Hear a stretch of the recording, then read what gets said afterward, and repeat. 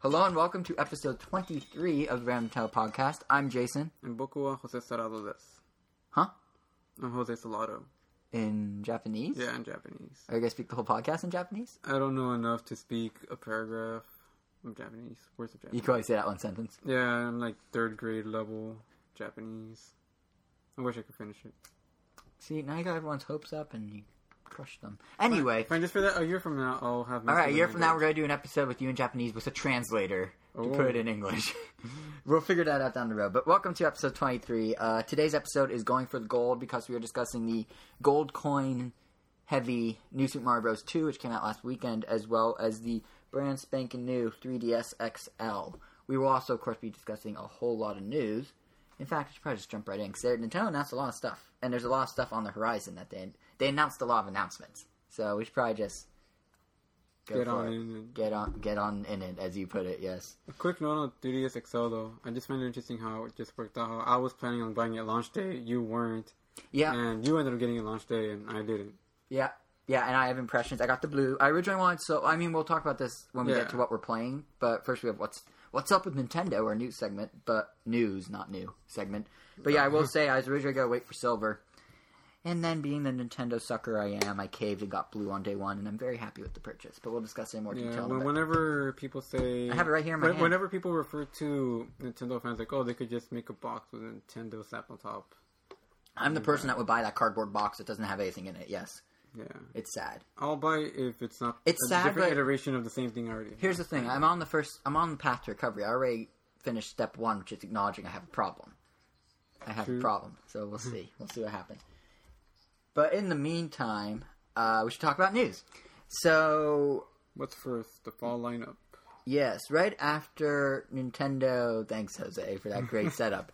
Right after we record our... transition. Yes. Right after we recorded our last episode 2 weeks ago, Nintendo came out and announced their 3DS lineup for the rest of 2012. It's a whole lot of meh. I don't know how better to describe it. It's Luigi's Mansion Dark... The big story is Luigi's Mansion Dark Moon, which is going to be out this year. Got delayed till next. Till 2013. Quality control? That's what I'm thinking, but I mean, we played it at Comic-Con last month and it was glitchy. Was it? Yeah, the version that... Okay, yeah. The version we played, which is the one that our friend Nigel messed with. No. Oh, I thought you were talking about that. The version... Well, I guess the demo unit my brother got to play on. I guess, like, you walk up to a window and you're supposed to see ghosts playing around in there. Oh, right. He said this on our episode. He just walked in there and nothing happened. He was just stuck there and you can't back out of it. See, when I played it, I had no issues. It seemed not perfect, but it seemed fine. I mean, I guess, like...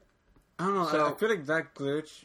is probably a more common glitch. Because he didn't do anything wrong. He just walked up. So yeah, I'm sure it is. I'm sure there's other... But whatever the reason, even though we did get to play it, and it was pretty cool, it's not coming out till 2013. So there goes one of Nintendo's big holiday games. That's a kind of... it's a big one. They were banking this holiday on Paper Mario and Luigi's Mansion. So. The saddest part is I have a friend that asked me if there are any good 3DS games to look forward to for the rest of the year. And you're like, Luigi's Mansion! Yeah, and I told him, like, the only one, I'm like, oh, I guess Luigi's Mansion and Paper Mario, so now there's only one. And he's like, I mean, for the rest of the year. You could have told him Castlevania as well, but if you did that, you'd screw him over again, because Castlevania, was it called on 3DS? I'm trying to think. Mirror of Fate? No, I don't think that... Yeah, I think that might be it. Anyway, Castlevania, Lord of Shadow, Mirror of Fate, there we go. Yeah. For the 3DS has also been delayed till next year. So there goes 2 of Nintendo's, like, cornerstones of their fall lineup. You still got Layton. Yeah, actually, we just got Layton. Or... Did they just announce it with this? We just got it localized. Yeah, that's what I mean, is they just announced it recently. I'm excited about... But I still need to play the first 3, which I have. The new Layton for anyone that doesn't know what we're talking about. Right. 5th. It's the 5th. Yeah, it's the 5th. It's actually kind of a reboot of sorts. It comes out October 28th. It's called Professor Layton and the Miracle Mask. And it's going to have a new storyline, new puzzles, 365 days of one-a-day puzzles, like the past ones, which you'll download through, I presume, Spot Pass. But apparently the story, if I remember correctly, it's like a prequel, reboot. Yeah, it tells you the origins of Layton and his assistant Luke and whatnot, right? Yeah, this one is the sequel to The Last Spectre, which started a new trilogy that takes place when Layton was still like... okay. So this is the middle of the professor kind of thing. So this is like the middle of the reboot. The first 3 Laytons was like Tim Burton's Batman, and these 3 Laytons are like Nolan's Batman. Like, it's like same universe, same characters, different stories. Wait, what was the last one you said? Nolan's. Nolan? Batman. I'm saying the first 3 ones were like when Tim Burton started that franchise of Batman. Then here comes the second 3, which is same characters, same general world, different ideas. You said same universe. I corrected it. Yeah, they're definitely not the same universe. Yeah. No, you mean the Batmans, not the Laytons. Yeah. Oh my god, those the first. Okay, and I know you don't like those Batmans. No, I'm talking about the even older Batmans. Oh yeah. Well, they're okay. They're okay for their time, I guess. But besides Layton, I guess the only other huge game that Nintendo's releasing, and this one we knew was coming, was Paper Mario Sticker Star. I thought you were gonna say Art Academy. No, we'll get to that. It looks interesting. Yeah, hold on. So sorry, I just want to make sure I got the Sticker Star info. November 11th is when it comes out. That's their big holiday game for handheld. Call of Duty. Yeah, but is it? I think so. Yeah. Yeah, I think you're right. But that's the big. No. Call of Duty's 12. Yeah, it might be. Yeah, 12, 11. October. I mean 11, 12. Yeah, they should be. Yeah, but my bad. No, yeah, it is. Yeah, and also, sure. Well, either way, and All Stars. Yeah, because PlayStation All Stars got delayed. Yeah. Either way, that week of November 11th is when Nintendo traditionally releases its big handheld game for the holidays. Mario 3D Land last year, Paper Mario this year. So it does look super cool. Nintendo didn't reveal any new info beyond what we saw at E3, and again in the Nintendo Direct right after E3. But fact of the matter is, it is coming out this year, which is good. So we still don't know we have other partners besides that floating. We don't know if we have other partners. We don't know what's going on with the full sticker system. Like they've shown some of it, but not everything. It's still pretty mysterious. But knowing Nintendo, within 8 weeks of launch, they'll start doing like tons of updates out of nowhere. I mean, it looks way different, but definitely not as different as Super Paper Mario. Yeah, definitely.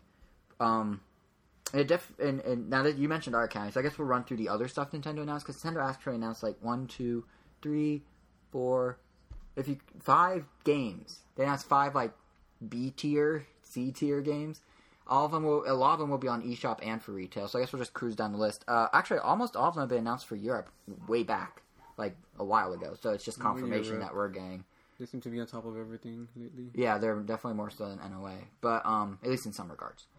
Art Academy you mentioned, and I know you're probably excited about it. Well, I mean, I'm not going to get it, but I've always been interested in just like fully featured drawing apps on the 3DS. But since I got Cut 3D, this isn't just drawing app. This is like an art... No, it's supposed to like teach you. Yeah, I mean, it's called Art Academy's Lessons for Everyone, so it's definitely teaching. And then there was one like you download. It was like second semester that came out not too long ago. Right. This is, I believe, a compilation of those plus new stuff. I don't know. I mean, I wonder how good they actually are at teaching people. I've never actually seen a review for it. Yeah, me neither. But they're also, in addition to whatever it comes with, they're also going to be releasing additional lessons for purchase via the eShop. And you can also share and download various game content and artwork from friends and whatnot using Spot Pass. I feel that like at the end, like once you're done with all the lessons, you're only going to be good at drawing on the 3DS. Yeah, you're going to be good at drawing on the 3DS. Because I mean, drawing with a stylus, it's like, okay, I get all these different textures, but when you get drawing on paper with the actual thing, is going to feel really weird. And you're only going to be good at drawing like whatever Nintendo teaches you how to draw. I can't rescale this. Yeah, he's going to look, I could draw a little apple in the side profile of a blonde-haired boy, but I can't draw a pear or a brunette girl. I guess to be very specific. But that comes out October 1st. Like those really old how to draw Nintendo characters. Yeah. They only show you how to draw them in one pose. I don't understand how that works. You start with an oval, and then another oval, like a body oval, and then a head oval, and then 2 steps later you have a fully detailed character. How does that work? The middle step is just like, now you draw the arms, the legs, you put the clothes on, and done. Yeah, it's like what? You skip 30 It's like they're not allowed to put more than 4 steps. I know, and it's super confusing as a result. But I actually have heard that... What? Well, they're up there. Oh, you have the how to draw Nintendo characters? Well, yeah, it's like once how to draw Nintendo, it's like the more up-to-date one. The really old one that shows you how to draw that random lizard from Zelda, and the how to draw Zelda. The Lafayos? The ones that do the weird squeaky squeal, and then they hit you with a sword inside the Deku Tree. Huh?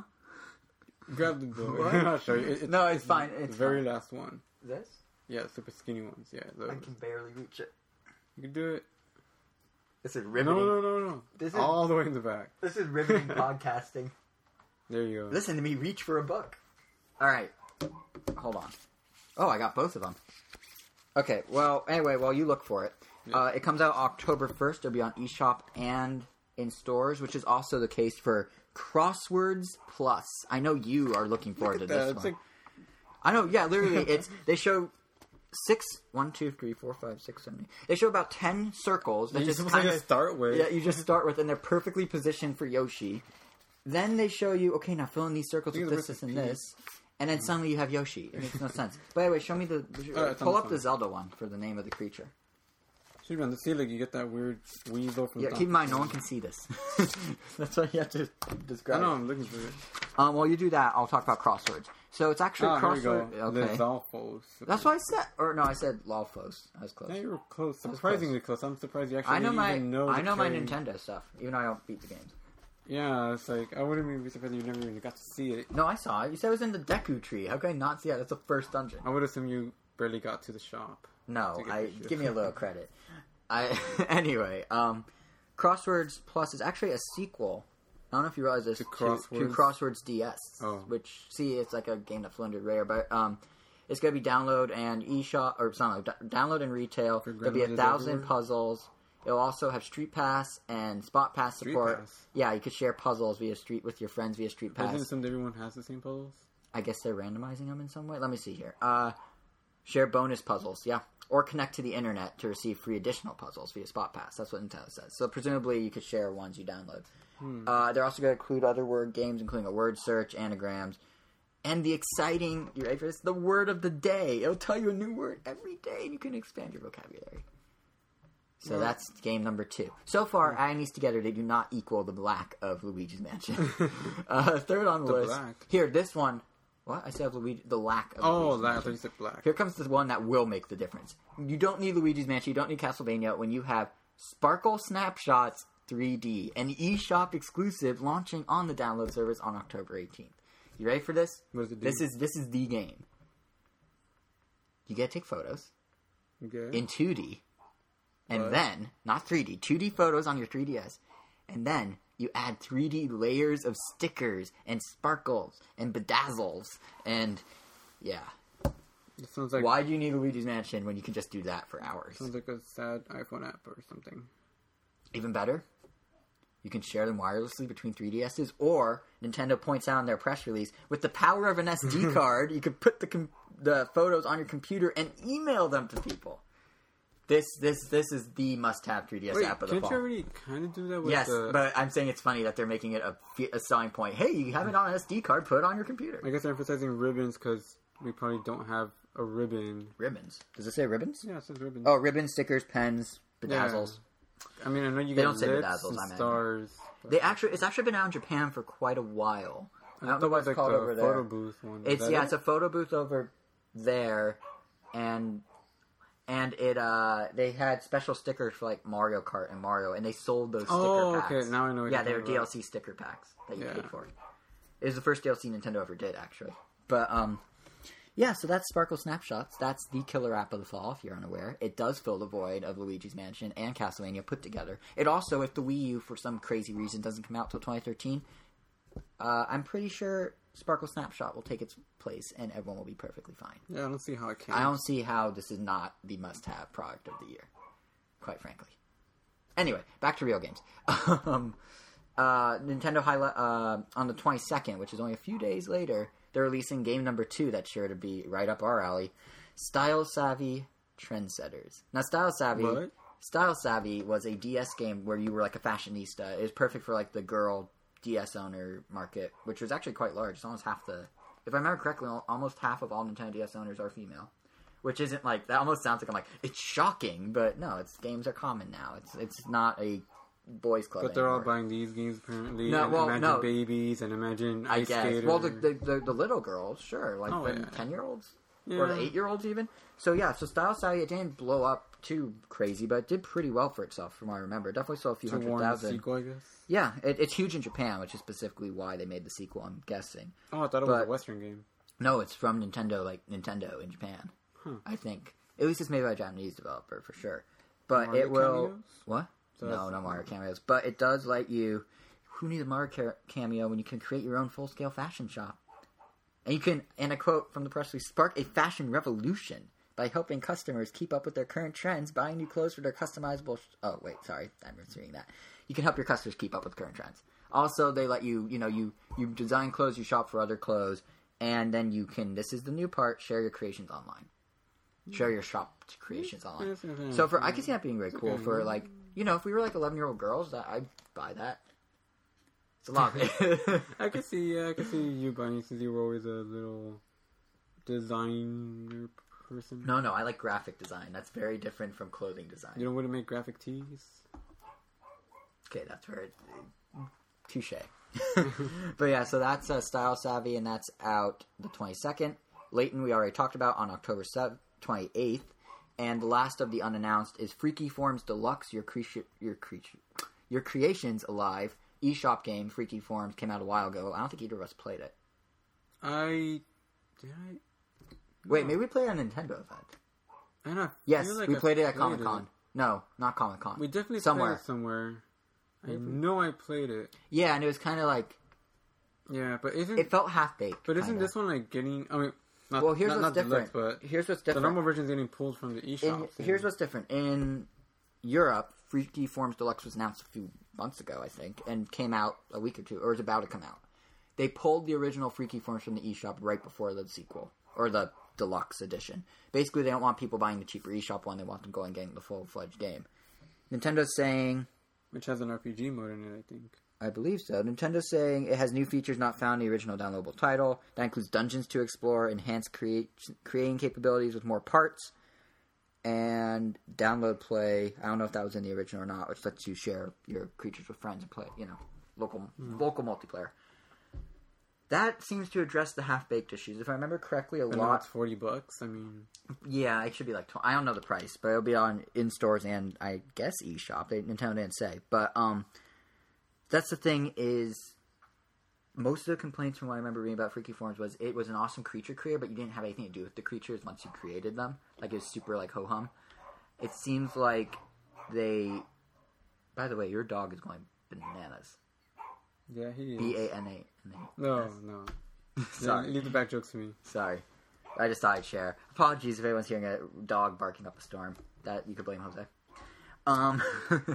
Anyway, what was I starting to say? Ho-hum. Right. The game, yeah, the gameplay itself was apparently not too great once you make your creature. So I guess adding the dungeons and whatnot is addressing that. And hopefully it will be a full-fledged worthwhile game because the creature creator part is supposed to be really cool. Yeah. I'm never going to forget that trailer. It was just so weird. Like, the music didn't even have, a beat. For Freaky Forms? Yeah. The tempo just changed. It has wonky music. Freaky Forms... Someone that worked on Chippy Robo was directly involved in Freaky Forms, so it has kind of a lineage That would there. explain the walking... Bing, bing, bing, bing, bing, bing. Yep, just like in Chippy Robo, where every step you take adds to the melody, yeah. Yeah, except that sounded nice. Oh, Chippy Robo. That's an awesome game. I regret not going after Park Patrol. Me too. It was only at Walmart and I was too lazy to go get it. I mean, couldn't have been that bad, but... No, it was supposedly pretty decent. Oh, man. But, I really wish unfortunately, there's no plans for one on 3DS that I know of, because that wraps up Nintendo's 3DS lineup for the fall. They also, confirmed the new Skylanders will be on 3DS in October, Disney Epic Mickey 2, or Disney Epic Mickey, the Magic Castle one. Yeah. Castle of Illusion will be on 3DS November 18th. I guess I have to play the GameCube one again, I guess. It's there's stuff coming out, but there's no Luigi. And there's no Castlevania. And there's also nothing coming out the weekend of November 18th. Now, I have a theory. Oh? I've mentioned this on the podcast before, and I tweeted it as soon as I saw this lineup. The Wii U is coming out November 18th. I am going on record right now saying it. It's coming out November 18th. Their schedule is free. There is nothing coming out that weekend, which is their big holiday blockbuster release weekend. Zelda Skyward Sword came out that weekend last year. The Wii came out that weekend. The DS came out that weekend. When is the Black GameCube Friday? Came out that weekend. Black Friday is the following Friday. Oh. They always release it the weekend before Black Friday on that Sunday.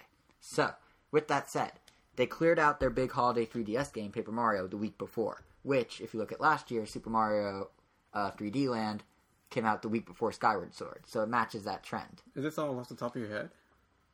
Yes. Wow. I just remember these things. Also, if you want to really get into detail, Metroid Prime 2, which was their big holiday game however many years ago for the GameCube, that weekend. Mario Kart Double Dash, which was their big holiday game back in, I don't even know what year, for GameCube, that weekend. What if you're wrong? There must be a consequence. I'll eat my words. No. I can make a prediction. I already tweeted my prediction, so it's kind of like it's out there. If I'm wrong, I could be called out. Alright, I guess that should be good enough. But either way, November 18th is when it's coming. I will bet you anything. Not anything. A couple bucks, maybe. But you know what? And here's the thing: we don't even have to wait very long to find out, because Nintendo then announced after the 3DS lineup that they are holding a press event on September 13th in New York City, where they will presumably announce the launch date, the price, and whatnot. It goes from 10 a.m. to 4 p.m., which means there's a press conference and hands-on time with new games. And Nintendo has confirmed there will be demos. So that fits into my equation too. They're mirroring the Wii perfectly. The Wii was announced. The Wii was first shown off at, like, the games and whatnot, was first shown off at E3 2006. No. They then had a press event on the week of September 13th. It was a different day, but that Thursday of that week in 2006. They then had the system come out the holiday weekend I just described in November. It's too perfect. So, Thursday, Sunday, date, it's most likely going to be the same. Yeah, I'm sticking to my guns. But yeah, it'll be interesting to see what they do actually show at that press event. I mean, you know, there's a lot. Is Nintendo going to put Nintendo Land as a pack-in? Like Wii Sports, or are they going to sell it separately? Oh, man. I actually have no idea. I really want to say, like, well, I guess I would want them to just put it in there, but I feel like the game is just big enough that they could argue it's good enough to stand on its own. I really hope they don't, because I think they will, because it's like, it's not just like with Wii Sports where you turn it on and there's a menu and it's like pick your game and then you just play it. This one has that whole, like, the Miiverse hub in the middle where it's like everyone's chatting in the theme park with their little statuses. But like, that's more than just. But then, like, if you think about it, almost every game is going to incorporate the Miiverse in some way. No, but I mean, like, the fact that they have this central hub where other people's Mii's will wander in and out. Like, I think like every game will have some sort of like I don't know if they had made a game small enough for it to be packed in. It wouldn't have that. Yeah, that's what I'm saying. Yeah, it would just have, like, if they want to do Miiverse. Which kind of sucks. I mean, yeah, because even if it does have that hub, I still feel that's not even that. No, it must have more. I mean, well, here's the thing. They put up promotional material for the Wii U at GameStops and whatnot around the country, like signage. All of them list Nintendo Land. They also list Ninja Gaiden 3. I don't think if one's a pack-in and one's not, that they're going to just put them both on equal footing like that. I hope it's kind of like... It would probably say includes Nintendo Land right on the sign, instead of just Nintendo Land as a game. Because the signs are these cubes, and one side's the Wii U, one side says Ninja Gaiden, one side says Nintendo Land, and one side says Mario U. That means they're on equal footing. I mean, we also can't rule out the possibilities that, I mean, considering how big Wii Sports was, I mean, Nintendo has a Wii U Sports up there. Well, not many people, I think, like, bought the Wii to play Wii Sports. It kind of just came. Oh, no. Lots of people. Not like in the beginning. No, really? Definitely. You know the whole explosion where it was like this phenomenon, a huge fad? Everyone did it because over Thanksgiving, another reason Nintendo probably launched before Thanksgiving, they all were at their families' houses for the holidays and Christmas later on, and the kids were like, hey, check out this new thing. You swing the tennis racket with your Wiimote, and it swings in the game. And all these people are like, oh my god, this is cool, and I can, like, stay fit doing it. I'm buying one. Like, lots of people bought it just for Wii Sports. Oh, well, either way, I guess, like, just the fact that did so well, I guess they want to bring attention to, like, oh, we have this in here. Yeah. I wouldn't be surprised if they do the 3DS. I mean, I definitely did not buy it for Wii Sports. Well, yeah, me neither, because we're true Nintendo, like, hardcore Nintendo fans. I mean, it's a great game, but that's not why we bought it. I guess it didn't need to prove to us. Yeah, it was for the casuals, but I wouldn't be surprised if they do pack-in software opposed to, like, a game. I mean, kind of like the 3DS, they had face readers, they had AR games. They'll probably do some more, like, little things like that, is my guess. Did they say anywhere that it had that it was a package? No, that's presumably what they'll be announcing, along with other stuff. I'm sure they're going to confirm Rayman Legends. Ubisoft confirmed over at Gamescom in Europe last week, which is kind of their public E3, sort of. They announced and confirmed that Rayman Legends is coming to Wii U exclusively, and is coming this year.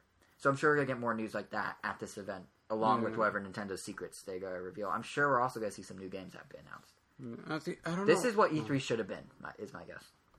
I don't know why. Like, I really don't know why, but for some reason in Nintendo Land, even if it wasn't packed in with the Wii, but it's just a downloadable game. For some reason I wouldn't mind. It will be. Nintendo has said all their first-party games are going to be downloads day one. Oh, I mean, like, just available downloadable. Oh. Nah, they're going to do... If this is their Wii Sports... Like, for some reason I wouldn't really mind. Oh, I wouldn't mind it either, but if this is their Wii Sports, they're going to get an insane marketing push. Like, insane. Like, it's going to be... check out the Wii U with Nintendo Land. Oh, yeah, and here's some Mario and Ninja Gaiden and Zombie U. Like, Nintendo Land's going to be... Nintendo Land and Mario Wii U, probably, will be the two big focuses. At least in the casual market. We also still haven't gotten any price for the games, right? Like whether it be $49, nope. $59. Amazon and $69. Retailers seem to be suggesting it's $59 and $49 depending on the game. Like Rabbids Land from Ubisoft seems like it might be $50, while Zombie U is going to be $60. So it might depend on, it's kind of like how some PS3 games are $40, some are $60. That sort of deal. But I mean, that's something we'll have to wait till September 13th to find out. Unfortunately, of course, we'll bring all that news in our following podcast afterwards. But, the next one after. Yeah. One thing that might be kind of cool that maybe Nintendo will shed some light on is there's this patent that Nintendo World Report, which is pretty cool. They're Planet GameCube back in the day. They've been around forever. It's a huge Nintendo news site. And they stumbled across this patent from 2011 that actually shows how you can do multiplayer with two separate screens. One person's playing on the TV with a Wiimote Nunchuck. Other person's using the gamepad as a TV with the Wiimote Nunchuck. And because the gamepad has that sensor bar in it, you can really do it. You just put the gamepad on a stand, you can put it next to the TV, you can put it back to back with the TV, and you can play on separate screens. Wait, why would you put the gamepad on a stand if you're gonna... Because you're not using... the gamepad would be the screen you're using. So instead of having split screen, they would literally be split screens, two different screens. So both people have Wiimotes? Yeah, like it'd be a game that uses Wiimote Nunchuck, and one player would, for example, if it's a first-person shooter, one guy would be on the TV, the other guy would be on the gamepad, staying on a stand or whatever, and both can use the sensor bars fully. I feel like the gamepad's going to get the short end. Yeah, but... or if anything, it's added a bit more sense just for him to play with the gamepad. I mean, all the controls are there. But the point... true. Well, I'm just... I guess it depends what they're playing, too. Yeah, it depends on what they're playing. I mean, the patent listed a few examples of both cooperative and competitive. Competitive is stuff like first-person shooters. Cooperative, they had one where, like... Left 4 Dead. That's still a first-person shooter. Sure. That's random. Hey, it's cooperative. Yeah, yeah. Oh, I see what you mean. Right, okay. But yeah, one had like a person, they were doing this co-op mission and they started in the same section of a cave or whatever, and then they like parted ways. So one person was going one direction on TV, the other was going one direction on their, using the gamepad, and then they re-meet and whatnot. There's some that involve like other little activities, like there's some, mini-game ones that seem like they'd be a good fit for Nintendo Land, like, you know that game, Kuru The Ninja Mansion? No, it was for Game Boy Advance. You had a little paddle, and it moved back, and you had to like tilt it through levels. It never came to America because its initials were K. Kuru in Paradise is what it was called in Europe. Kuru Paradise, something like that. But it's this game. Basically, you have a paddle, and you have to move it up, down, left. By any chance, is it that paddle like that comes out in Brawl? That's like blue. And yes, it's that. It's that. You have to move that through these puzzle levels. One of the patent featured that as an example of how one person would use they'd use the Wiimotes to steer it and have the gamepad be the TV to show it, and the TV be the TV to show it. So I don't know. Maybe they'll shed some light on it because according to Nintendo World Report, the people whose names are attached to the patents are the guys that also patented many of Nintendo Land's features. So in other words, it could be one of the unannounced mini games. We'll use that idea of splitting the screen. What haven't we heard about? I think there's 5 left. No, but I remember we know the symbols. Yoshi, F-Zero. We saw F-Zero. Yoshi, Samus. We already know Samus, don't we?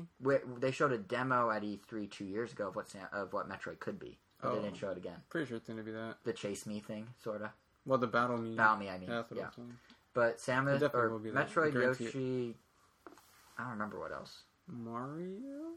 Have we seen a Mario one? Oh, that was Chase Me. Well, I mean, assuming it's still that. Yeah. Oh, wait, no, they have another one called Chase Me. Chase Me became, Sweet Candy. Yeah, it became Animal Crossings. Yeah. I don't know, but I guarantee we'll see them. Oh, obviously we'll see those at the September 13th press event. We have to. Yeah. I mean, they need to announce the whole suite. It's kind of like how Wii Sports started with 3. Or would they let them be a surprise? Well, here's how I did it with Wii Sports. They announced 3 confirmed games for Wii Sports at E3, and back in 2006, and they left it at that. Like, there are 3 games. Then in September, they're like, oh, by the way, we kept going. Here's 2 more. So they probably will announce the full 12. Maybe even announce there's more than 12. Maybe they realize that a lot of people don't see the value in it. Just because Nintendo Land basically is Wii Play. Nintendo Land's Wii Play and Wii Sports combined. Yeah. I think it's more Wii Play though, because that was just like. I feel like it's a little more. It's not I feel like it's deeper than Wii Play though. Like lots of Wii Play's minigames, yeah, they were big in terms of they had a lot of levels and stuff, but they're super simplistic. This one has a little deeper stuff. Like the Zelda minigame is definitely deeper than anything. Yeah. Actually, that 2-screen thing would be cool with Zelda. If you preferred using like the Wiimote Nunchuck for the bow and arrow, So you just set the gamepad as a TV, and the 3 people with the swords use the TV. And the one person, yeah, and it's true. You already have the Motion Plus. Why not use that? Exactly. Already proven good way of shooting a bow and arrow and Skyward Sword. Exactly. Or there you go. Sword or whatever. And also one little tidbit, because I'm sure someone out there is like, wait a minute, but the sensor bars would clash if you have 2 sensor bars next to each other. Apparently, part of the patent is that the sensor bars will rapid fire alternate, like flash differently, like they do a pattern, so the Wiimotes won't get confused. Like 3D TVs. Yeah, so the Wiimote won't get confused or whatever. That's pretty cool. Yeah, they thought of everything. Not really. But, yeah, so that's what Nintendo announced these past 2 weeks. Which, if you think about it, that's a fair amount, considering there wasn't a whole lot going on. Like, there wasn't any big events. Penny Arcade Expos they announced that they're going to announce stuff. They announced they're going to announce stuff, and they announced the fall lineup for the 3DS. They got that out of the way. Or the lack thereof. Yeah. Basically, they got it out of the way so they could focus on the Wii U in September. Mm-hmm. It's just business stuff. Yeah, pretty much. It's like how they announced the Wii name before they showed off the Wii at E3. They're like, this is going to be the thing that people are going to be, like, nagging about, so let's just get it out of the way, and they can get used to the idea, and then we'll show them the good news later on. It's not quite as severe as the 3DS lineup, because I'm sure they think it's perfectly fine. Yeah. But it's definitely missing. For a company that was saying, we need to step up our game and release games super often for the 3DS because the sales are lagging, I feel like they're not really doing... They are releasing a lot, but there are a lot of, like, crossword puzzles and... whatnot. Like, they're not, I don't think they're the caliber of what people were expecting when they said that. Yeah. Seems for everybody, not... I don't know. How bad that we're complaining that they're releasing games for every demographic. I know, yeah. Instead of just ours. I mean, it's not bad, because, those are the games that are going to, like, get the units sold. Yeah, I guess the better way of wording it is, it's disappointing that the games that they were hoping to bring to us this year, the hardcore gamers, aren't arriving, and instead of filling that void with something else, they're just releasing a whole bunch of casual. Which is fine. That will help sales, and that will mean more third-party support, which is, quite honestly, kind of lacking right now. Like, it was good at first, but there's Skylanders and Disney's Capcom Epic was Mickey. doing good. Yep. Kinda. I mean, if they had kept Mega Man Legends, we would have had 3 really good Capcom games already. Instead of 2. But I mean, Street Fighter, I don't know, I think kind of saved the launch. Well, the launch was ridiculous. At least for me. Like, for the 3DS, the launch was weird. Like, they had no killer app. Yeah, I mean... And even then, the killer app was supposedly Zelda, which came out 3 months later. And I was lucky. I was already, like, a huge Street Fighter fan. And that was the only game I bought. It was, like, amazing. And you just got Pilot Wings. Well, I was happy with Pilot Wings. And I was happy with Ridge Racer. Which is, like, now a $5 game, basically. Yeah, it's free. When you got a 3DS XL at GameStop, if you got one at GameStop, they offered you Pilot Wings or Steel Diver, both launch titles, for free. Now I'm kind of tempted to get it there. Well, when you get your 3DS. The XL. I was about to say, you have an XL. Because, I mean, I kind of want Pilot Wings, but I don't want to pay $30 for Wait till it drops in price at Best Buy again. It's like $10, $5 every other week. That's true. Yeah. Anyway, true. Looking a little more into the future beyond what Nintendo announced for mid-September, Iwata, Nintendo's, which I think I've been saying Iwata on the podcast forever. It's Iwata. Yep. So sorry, Mr. Iwata. But he is, as you know, Nintendo's global president, and he did a rare thing where he did an interview with a gaming site. He does interviews with, like, the Financial Times and Bloomberg and all these, big business things every so often. But he just met with Kotaku, and they had a long interview where they covered a lot of very interesting stuff. And I believe the interview was done by Blackmail, probably. Blackmail? No, probably had not a picture Blackmail. of him playing a PS3 or I doubt it was Blackmail. Although, interestingly, they did point out in the interview that Iwata uses a MacBook Air and an iPhone. You would think, for a company, which Kotaku speculates means that Nintendo doesn't quite consider them a full-on threat, because you would never see a Sony executive pull out a DS, or you'd never see a Microsoft exec pull out a Sony phone. Like, they usually don't... Keep your friends close, keep your enemies closer. Yeah. Plus, I mean, Apple makes good computers. But, good job done. But yeah, I believe the interview was done, if I remember correctly, by Steven Totillo, who's now their editor-in-chief at Kotaku, and I've always liked his articles. He always puts, like, a unique spin on... it's not just like, hey, check out this game. It's like, he shows off some, like, little quirky feature or something. So, it's cool to get him to have him be the one that interviewed Iwata, because that meant focusing on the little things sometimes, or going into directions that some interviews simply wouldn't, like Nintendo's social media, how they're turning the Miiverse into, like, a social network of sorts. It's interesting. So I guess we should start with the stuff that's most applicable to now, which is Mario. We've talked about this a few times, that it's weird that Nintendo's releasing 2 new Super Mario Bros. Games within 6 months. Yeah, right? It wasn't. We just talked about this last episode. Yeah, it was until this interview that I started like just thinking about it more. Like, okay, it's not that big of a deal. It just feels that way because. Yeah, well, I think it boils down to Nintendo. Why Iwata said, is it Iwata or Iwata? Now I'm confused again. It's Iwata. Yeah, it's Iwata. You're right. What he said was that Nintendo tends to limit new Super Mario Bros. Games to 1 per platform, and it is unusual to have 2 within a year, but. He thinks the games are different enough to avoid what he's calling confusion. Maybe I'm wrong. I don't think people are confused about there's 2 Marios. They're definitely not. I think is it Mario Overload? I think so. But, yeah, I think that's the real question, which means that Iwata kind of sidestepped it. But he does make a good point that they only release 1 per system, 1 per platform. Yeah, because, I mean, to say it's Mario Overload, I mean... Well, that's what a lot of people say. It would just be overload of just the character. Because we're definitely not getting a ton of the same type of game. Well, no, the point... Oops, I almost... I understand that. I mean, we just have Mario Galaxy, you got New Super Mario 3. Well, no. The point would be from August to November, presumably, 2 full-fledged side-scrolling Mario games. That's crazy. It used to be, like, 1 every 5 years. But what happened, I think, is Nintendo just changed up their release cycle a little. It is still 1 per platform. But it used to go... Well, NES had many, obviously, but like Mario World came out with the Super Nintendo. Then there wasn't a huge... I mean, there's Yoshi's Island, but that wasn't like a Mario. There wasn't the next Mario until Mario 64, which came out with the N64 and like 5-6 years later. Then the next one was Mario Sunshine, which came out in 2002. Then you had Mario Galaxy and Mario Galaxy 2, and then you have... Do we count the advanced ones? Well, that's what I was about to say. And then if you look on the handheld side... The DS launched with New Super Mario Bros. 1 in 2006. We got Mario Bros. Wii in 2009, I think. And now we have 2 in 2012. So it seems like they're doing... Super Mario 64 DS.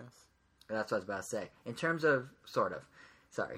In terms of new Mario games, like brand new Mario experiences, they seem to be doing at most 3 per year up until this year. I mean, not 3 per year. 1 every 3 years of of side-scrolling Marios.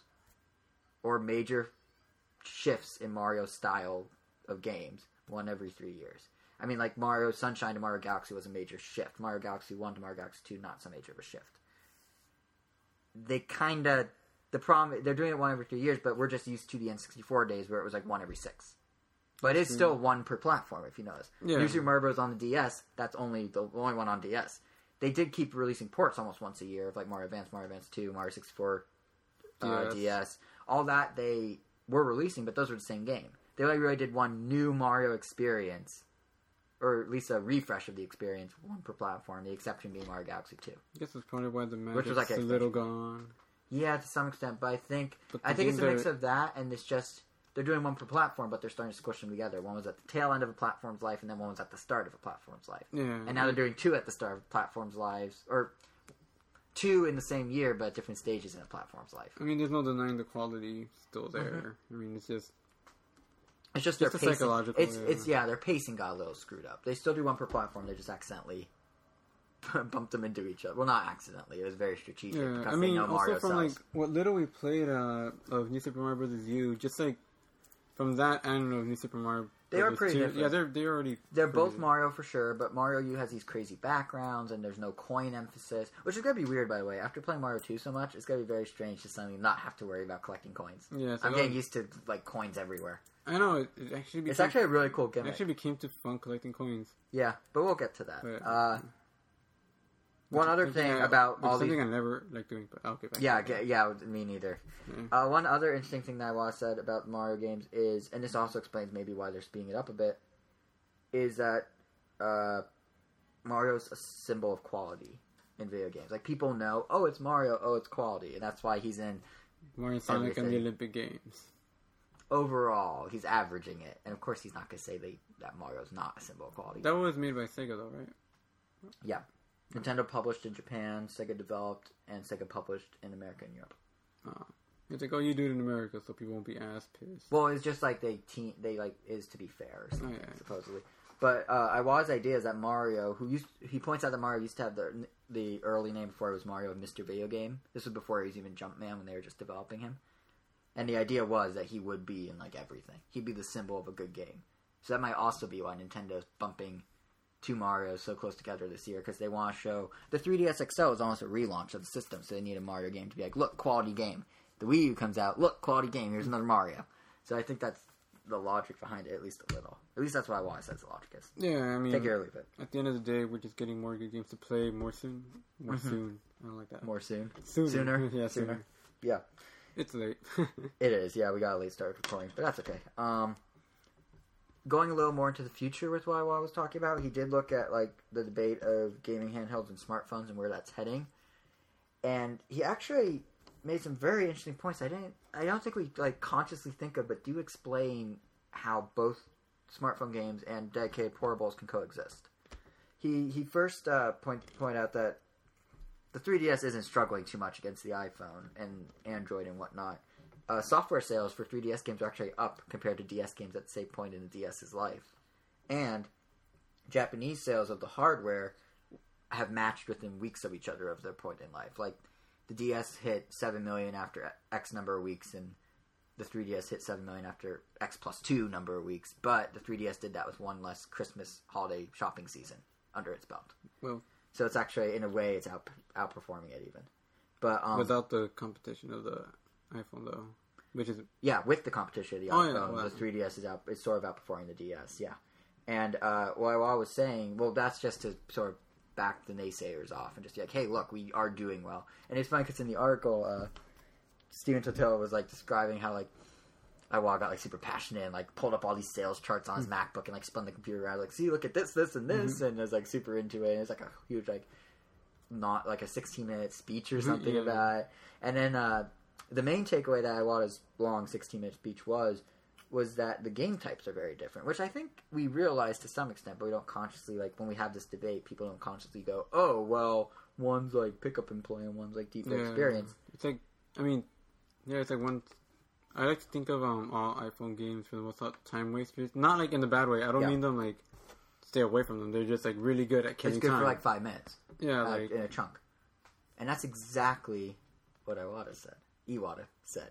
Huh. He said that the majority of smartphone and tablet games are kind of like pick up and play, time fillers, it's like quick here and there, while games for dedicated portables, those are games that people go seek out. They are experiences they want to get like deeply involved in, and they are willing to pay $40 versus 99 cents or whatever to get this full-fledged experience. I mean, in a way, it's kind of like you with Ace Attorney. Like, you're a huge Ace Attorney fan, right? Oh, yeah. Yeah, why do I even need to ask? And that's really, you are buying an experience. It's not even a like super deep gameplay game, but you get the whole story with cutscenes, and you have like mystery, and you have this, that, and next. It's like a full-on, all well-rounded experience you're buying into, right? Oh, yeah.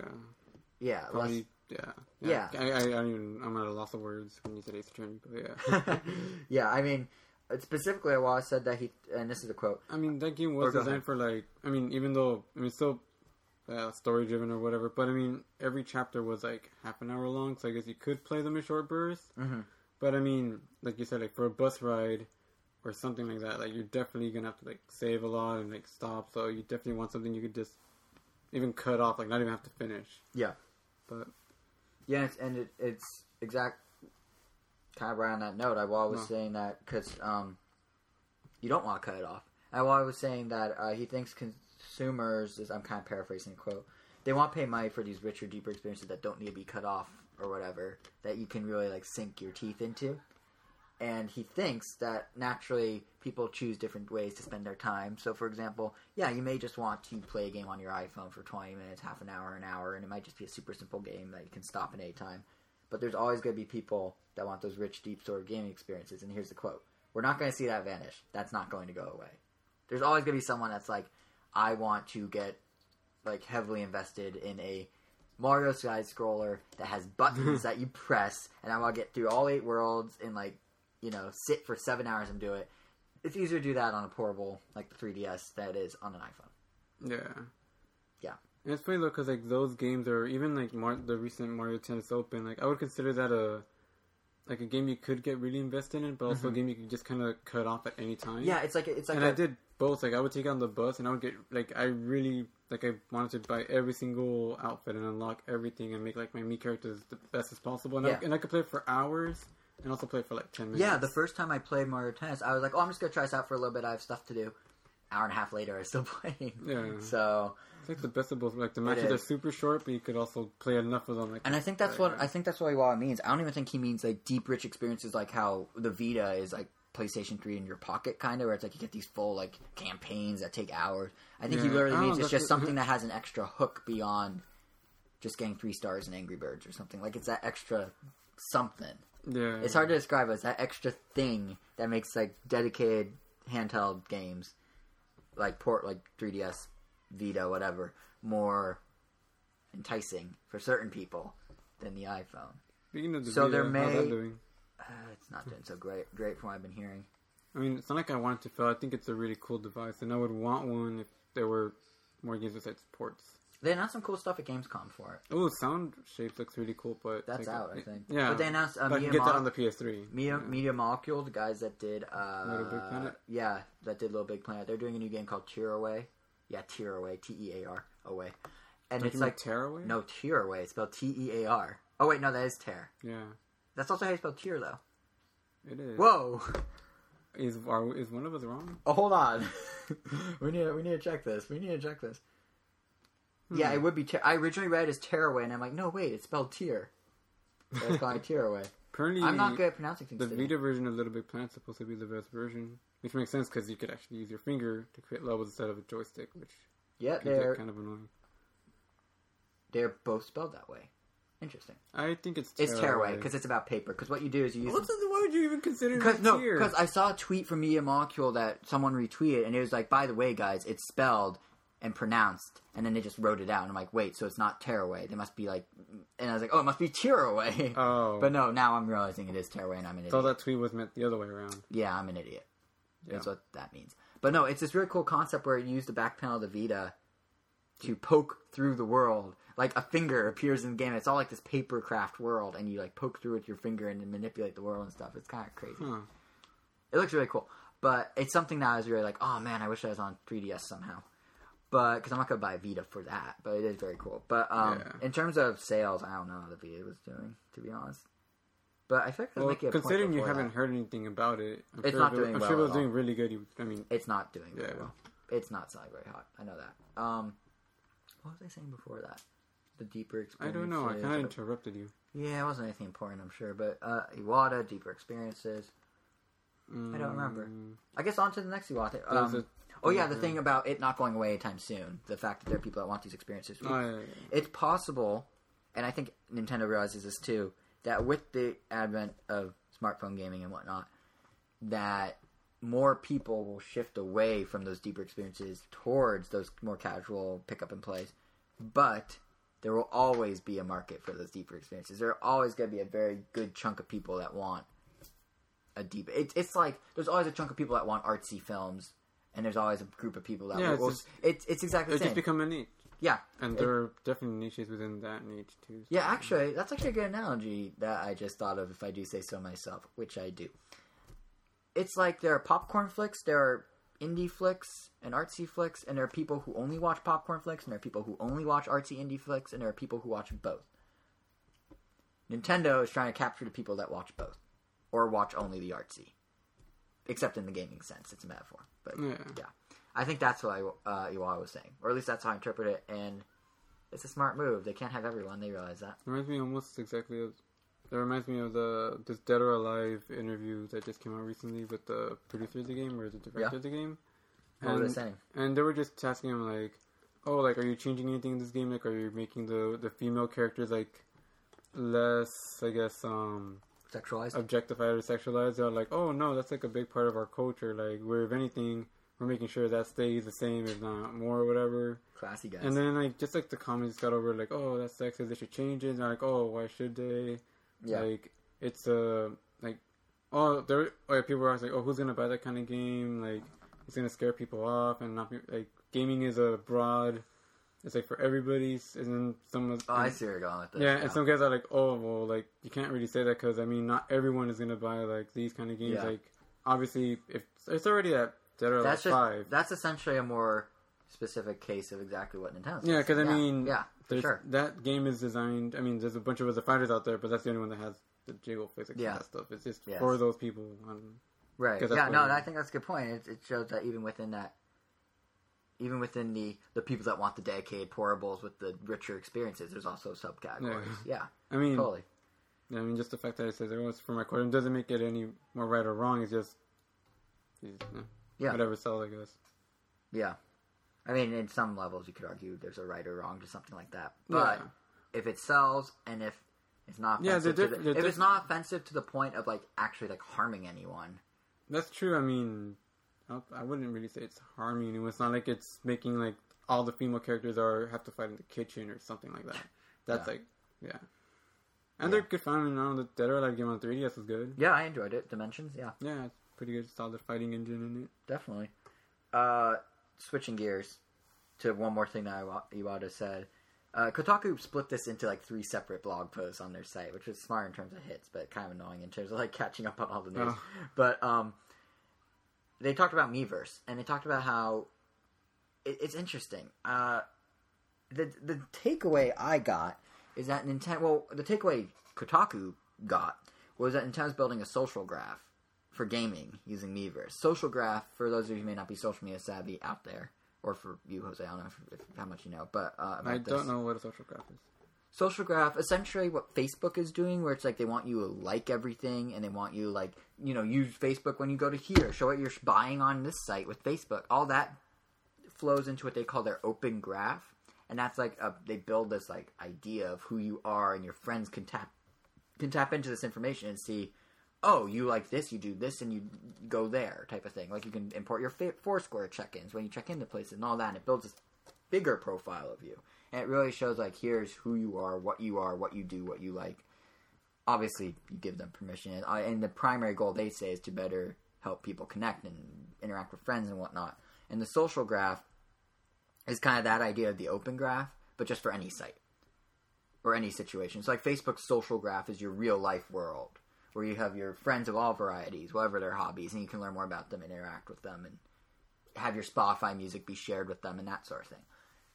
In Nintendo, on like Twitter, for example, the social graph would be like your followers, who you follow, what you tweet about, your, how much pull you have on the site, like how credible you are, all that. And then Twitter uses this information of like, we have these people that do this sort of thing, and then they go there, to kind of build up this idea of like people of this nature do this sort of thing and that sort of thing, and it helps you. They can better help you connect to people and whatnot, and improve follower suggestions and all that.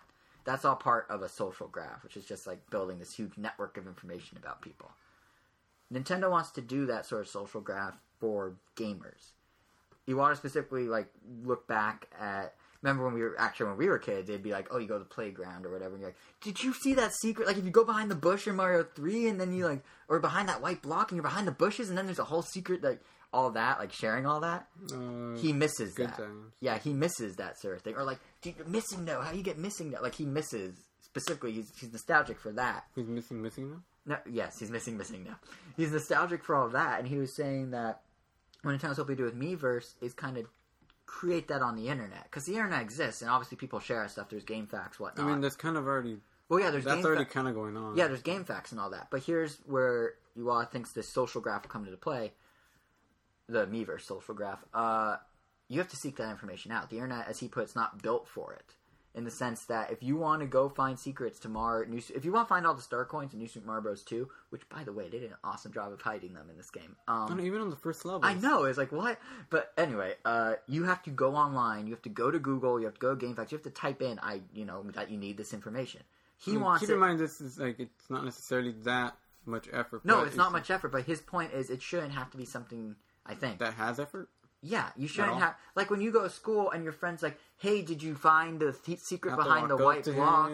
No, but the point is... find him first, because there's only that one friend that actually knows. No. I'm saying you're not seeking it out. It's coming to you. There's something cool about when you're playing Mario at a friend's house, and he's like, check this out, and he just shows you, and you don't have to actually go seek that information out. You're not going, I want to know this secret. It's not spoiled, per se. Like, I wouldn't call a secret a spoiler. It's like, I wanted to figure all the secrets out by myself. That's what I'm saying. I wouldn't call it. You didn't know. You're not my friend You anymore. didn't know Missing No existed. You didn't know you could go behind that white block. It's someone telling you that. That sort of thing, or like even gameplay help. Just I think Missing No is different. I mean, yeah. No, you wouldn't have known Missing No. No, I know it still applies, but that's kind of a glitch, not like the flute thing in Mario. Not like the flute. Yeah. I mean, it's like now it's like. I guess it was kind of like, but it's same idea. Regardless of if it's a dark hole glitch, regardless of if it's a glitch or a hidden feature or what, you wouldn't know how to do any of that and have the fun of experiencing any of that if you didn't have the right group of friends. And Iwatch specifically compared it like to Facebook, where he was like, on Facebook, you're not gonna go necessarily post. He didn't say this, but the message he said implied this. You're not gonna go to Facebook and post like, "OMG, I just found the flute." Like only about like a sliver of your Facebook friends will probably know. What? Because everyone friends pretty much everyone they've interacted with. So it's like only a sliver of them will actually care. You'll maybe get 3 likes or whatever. Yeah, even the friends that have that would right. play video games probably wouldn't even get all the little things. So with Miiverse, what Nintendo's trying to do is essentially build a social network for gamers, buy a game company for gamers for this sort of thing. So you'll be going into the level and it'll just be like, hey, there's a secret. Someone will post that or be like, check behind that white block if you're playing like Mario 3 or something. It's a way to So it's like those images that came out not that long ago of New Super Mario Bros. U where it had the world map. Yeah. And it's like, that's what it's like, oh, damn, that Koopa, I want to kill him so bad because it killed me. It didn't say that exactly, it'd be that sort of thing. It would just be as if you were talking about the game like if you're at lunch with your friend in the cafeteria when you're a kid, and they're like, by the way, check out behind that white block. And it just like comes up organically. Oh, they're trying to recreate that organic. I can't wait to have so much fun with that. What? Can't wait to have. Yeah, it's gonna be cool. And here's the thing: I just want to be clear. I bet Jason's not gonna get this far. Yeah, well, here's the thing: I'm extrapolating a lot of this from what Iwata said. What he said specifically was they want to do like a social network for gamers. They want to make it like Facebook, but not everyone on Facebook, will care about that sort. Or not like Facebook, but they know on people. Will they be linked together? No, probably not. But let me rephrase: they want to make it a way that Facebook and whatnot's not built for organically sharing game information easily, so they want to fill that void. So he also went on to say that, of course, they'll have traditional multiplayer features, head-to-head, that sort of thing. But he's hoping that the Miiverse essentially will let gamers, no matter what they're doing, no matter who they're playing, even if they're playing by themselves in a single-player game, you still have that social aspect. There's still going to be people sharing tips with you and stuff. So even if you are playing, the single-player mode in New Super Mario Bros. U, as you point out with the world map, you're still going to get friends that are going to be like, dude, did you see that secret? And you'll know to check it out. Yeah. Even if you never talk about it with them in real life, you still get that information. You still get to have that interaction. And the best part about that is, unlike local multiplayer, is another thing he said, you don't have to be online at the same time. So if I'm playing at 2 in the morning and then you're playing at 4 in the afternoon, we still get to have that interaction. Which is what's kind of cool. You're playing at 2 in the morning? I'm hypothetical. I'm up that late when I don't have work. Playing video games? Actually, yesterday I was. I was playing New Super Mario Bros. 2. Because I got a late start because I was putting together this very outline for this very podcast. All that, like, gathering all the news and whatnot. I was up super late and I still wanted to play Mario because I didn't get a chance to, so. No. Yeah, I don't give you enough credit. You really don't. Probably because you still haven't opened that Pokemon Black one. I will eventually. But the one last thought I wanted to say, if it's cool, about this social graph idea for the Miiverse is, honestly, it sounds like the next step for online. If it has everything, say, Xbox Live has, it's almost as if, like, Xbox Live is like texting, where it's like you have a one-on-one conversation with a person you target. You have 100 friends on your friends list. You specifically want to play a couple of them. You send them a specific invite, you send them a specific message, you do a specific thing, you and them, and some strangers who you don't interact with ever, and that's it, basically. Right? That's how PSN is, right? Yeah, basically. This is almost as if you take texting. Yeah, it really is just texting. No, well, that's like texting. Oh, yeah, that's PSN and Xbox Live. Then this, the Miiverse, following that logic, is like Twitter. Twitter originally started as texting for large groups, and then it became texting publicly, and that became what it is now. So this, the Miiverse, is almost like the transition of texting to Twitter, where it's like an evolution of the features, and instead of just interacting with that closed circle of friends, and that specific little mini social circle, you're interacting with the whole social graph. You're interacting with everyone. Your stuff will pop up everywhere, should it be applicable. That's why, like, when the system starts up in the MiiWarWar screen or whatever it's called, you see all those Miis run in and show you the games that they're currently popular. It's part of a bigger... It's the blogosphere of Nintendo, in a way. It's Twitter. It's what Twitter took texting into. It's the same idea, in my mind. Did he ever mention, or I guess we don't know yet, if there'll actually be a division between, like, that Mii Wada Wada, where, like, okay, that's just every Mii that exists in the U.S. or whatever region you're playing? Well, it's only going to be local. It's going to be a mix of friends and people around you. I mean, it's going to be somewhat geographic. I mean, I would assume and hope for a feature or a way that you could only view your friends. Oh, I'm sure. There. I mean, if you look at that video they released with the non-specific action figure or whatever his name is, you know that like 5-minute thing they showed? Yeah, well, that's because they showed a lot of friend-to-friend stuff. They showed messaging. Oh, no, well, that's because a lot of it looked kind of... I mean, the comments were generic enough for it to maybe be like a public feed. I have a feeling it's... That's I'm not sure. Well, messaging's in for sure. Oh, yeah. I mean, the FIFA developers, we talked about this 2 weeks ago, they said, in the last episode, they said that they have messaging.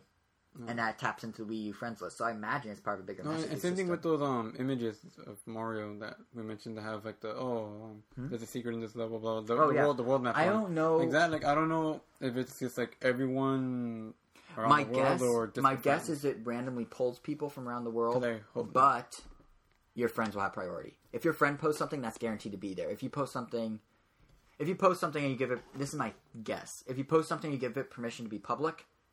Assuming you have that choice, it could show up on some round ones, but it'll for sure show up on your friends, and it'll probably be marked as from a friend. It'll probably be a different color or have an icon or something. I mean, I guess you also definitely have to have the option like, receive from public or... And they're not going to spam it.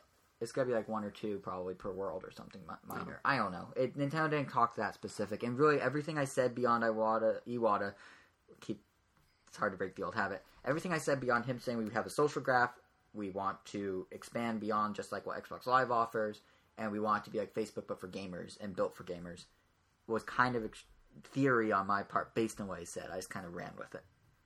Well, I'm sure we'll find out on September 13th a lot more about it at the Wii U event. But I actually am very excited. Now that I've like heard this, I know it's like, oh no, it's not like Xbox Live, but it really does sound like the evolution of that concept. It sounds like more connected to the like broader gaming world than just, oh look, it's like you're playing your friend in the same room except he's in a different city. This is really like the next step. This is like the social media-fying of Xbox Live and PSN. What the next PSN and Xbox are going to have. I'm sure it's going to have a lot of similar stuff. And I'm sure they've been working on it just as long as Nintendo. Well, yeah, I mean... Yeah. R&D basically starts when you release the console. Exactly, yeah. But yeah, it's potentially very cool, and I'm very excited. And see, I'm a social media junkie. I mean... what I do for a living involves the company I work at. We basically do a lot of social media stuff. So, yeah, I think the potential for this is huge. And I think it's really great that Iwata actually elaborated on this and this information is coming out. Like, it's because we were really in the dark until now. And I know when we originally talked about it, we were like, this is kind of silly. It's just like public status updates. We're still in the dark, we just have a nightlight now. Yeah, exactly. But that nightlight was the like guiding nightlight. Like it's the general theory behind what they're trying to do. So now we can figure out what they're trying to do and how well what their implementation actually matches what their goals are, and we can see where that goes. I'm done with my rant now. We should go back to normal news. Sad news, actually. Yeah, you want to take this one? Well. Just when I decided I wanted to subscribe to Nintendo Power, they decided to discontinue it. After 24 years. Like, seriously? Like 24 years. Sucks. I've been subscribing for 13 years. I've been quoted in Nintendo Power at least 4 times. Maybe 3. A good chunk. It's weird to see it just go. Basically what happened, Ars Technica leaked out the story and then Nintendo confirmed it.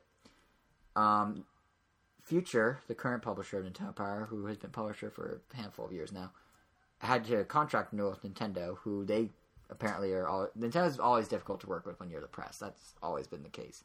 I mean, they're great. Like, they treat... Back when Random Nintendo was my own news site and video game... Or Nintendo news and review site in high school, I actually got to work with Nintendo directly, and they're super... Or, well, PR.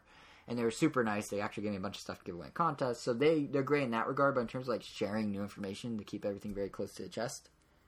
So that was kind of difficult for Future to make a magazine about Nintendo when Nintendo wouldn't tell them anything. But in addition to that, they didn't seem very interested in renewing the contract. And Future's like, well, how about this? What if we do all these digital things? Because, magazines are dying with the internet. So what if we do all these crazy digital initiatives and use the Nintendo Power brand that way? And Nintendo basically said, nuh-uh. So, I guess between their Nintendo Directs and all that other stuff, they feel they don't really need a magazine. I think that's really what it is. It's kind of like, why wait once every 30 days to bring news to fans when they can put it to YouTube and have 100,000 people know within 6 hours? Because you get awesome covers. I know. I'm really bummed because, like I said, I've been subscribing 13 years. Over half my life. Since January 1999, I've been a subscriber. The Mario Party issue was my first one. Mario Party 1 was my first one. I know, it's kind of a bummer. And the thing is, Nintendo Power wasn't even doing that poorly.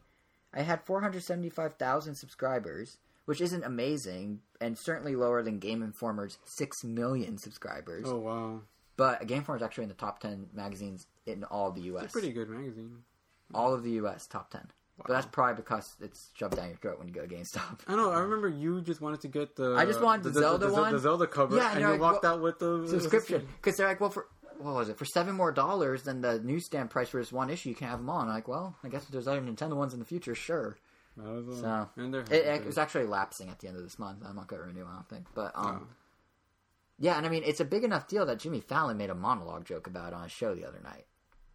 Like, this is like a legitimate, like, Nintendo Power is kind of an institution in pop culture. Yeah, I mean, like, if you grew up in the 90s and never played video games, you knew of Nintendo Power. It's the most nostalgic thing for a lot of people. Yeah. So it's a bummer that it's gone. Get the power. The good news... Did you say Get the Power? Oh, yeah, that was their... Yeah. Nintendo Power. Yeah, they used to use Power for everything. NES, now you're playing with Power. Super Nintendo, now you're playing with Super Power. Was the Game Boy Portable Power? I don't know. I don't think so. Pocket Power? I don't know. But, like Colorful Power? Colorful Power. No, Power 64. Now you're playing with 64 degrees of power. No. Now you're playing with Power Cubed. Nah, yeah, they stopped and now we are playing with Power. And now we will play Power with you. Yeah. Anyway, the last issue is going to be in December. December issue, which comes out early November. So they have a couple. Yeah, they have like 2 months to do something cool. And the senior editor of the magazine tweeted and then deleted the tweet, but he did tweet that they're going to try and do something special for the last issue. You know what I think they should do? You know how the first issue was that Mario 2 clay art cover? Like they created Mario 2 in clay. With the wrong colors. Yeah, the final issue should totally be Mario Wii U. New Super Mario Bros. Wii U in clay. How awesome would that be? Go bookend it with clay covers of Mario. That would be pretty cool. It would be pretty cool. I wouldn't be surprised if they do it, but I also wouldn't be surprised if they didn't. Yeah, it could go either way, really. They probably had I feel like it wouldn't occur to them.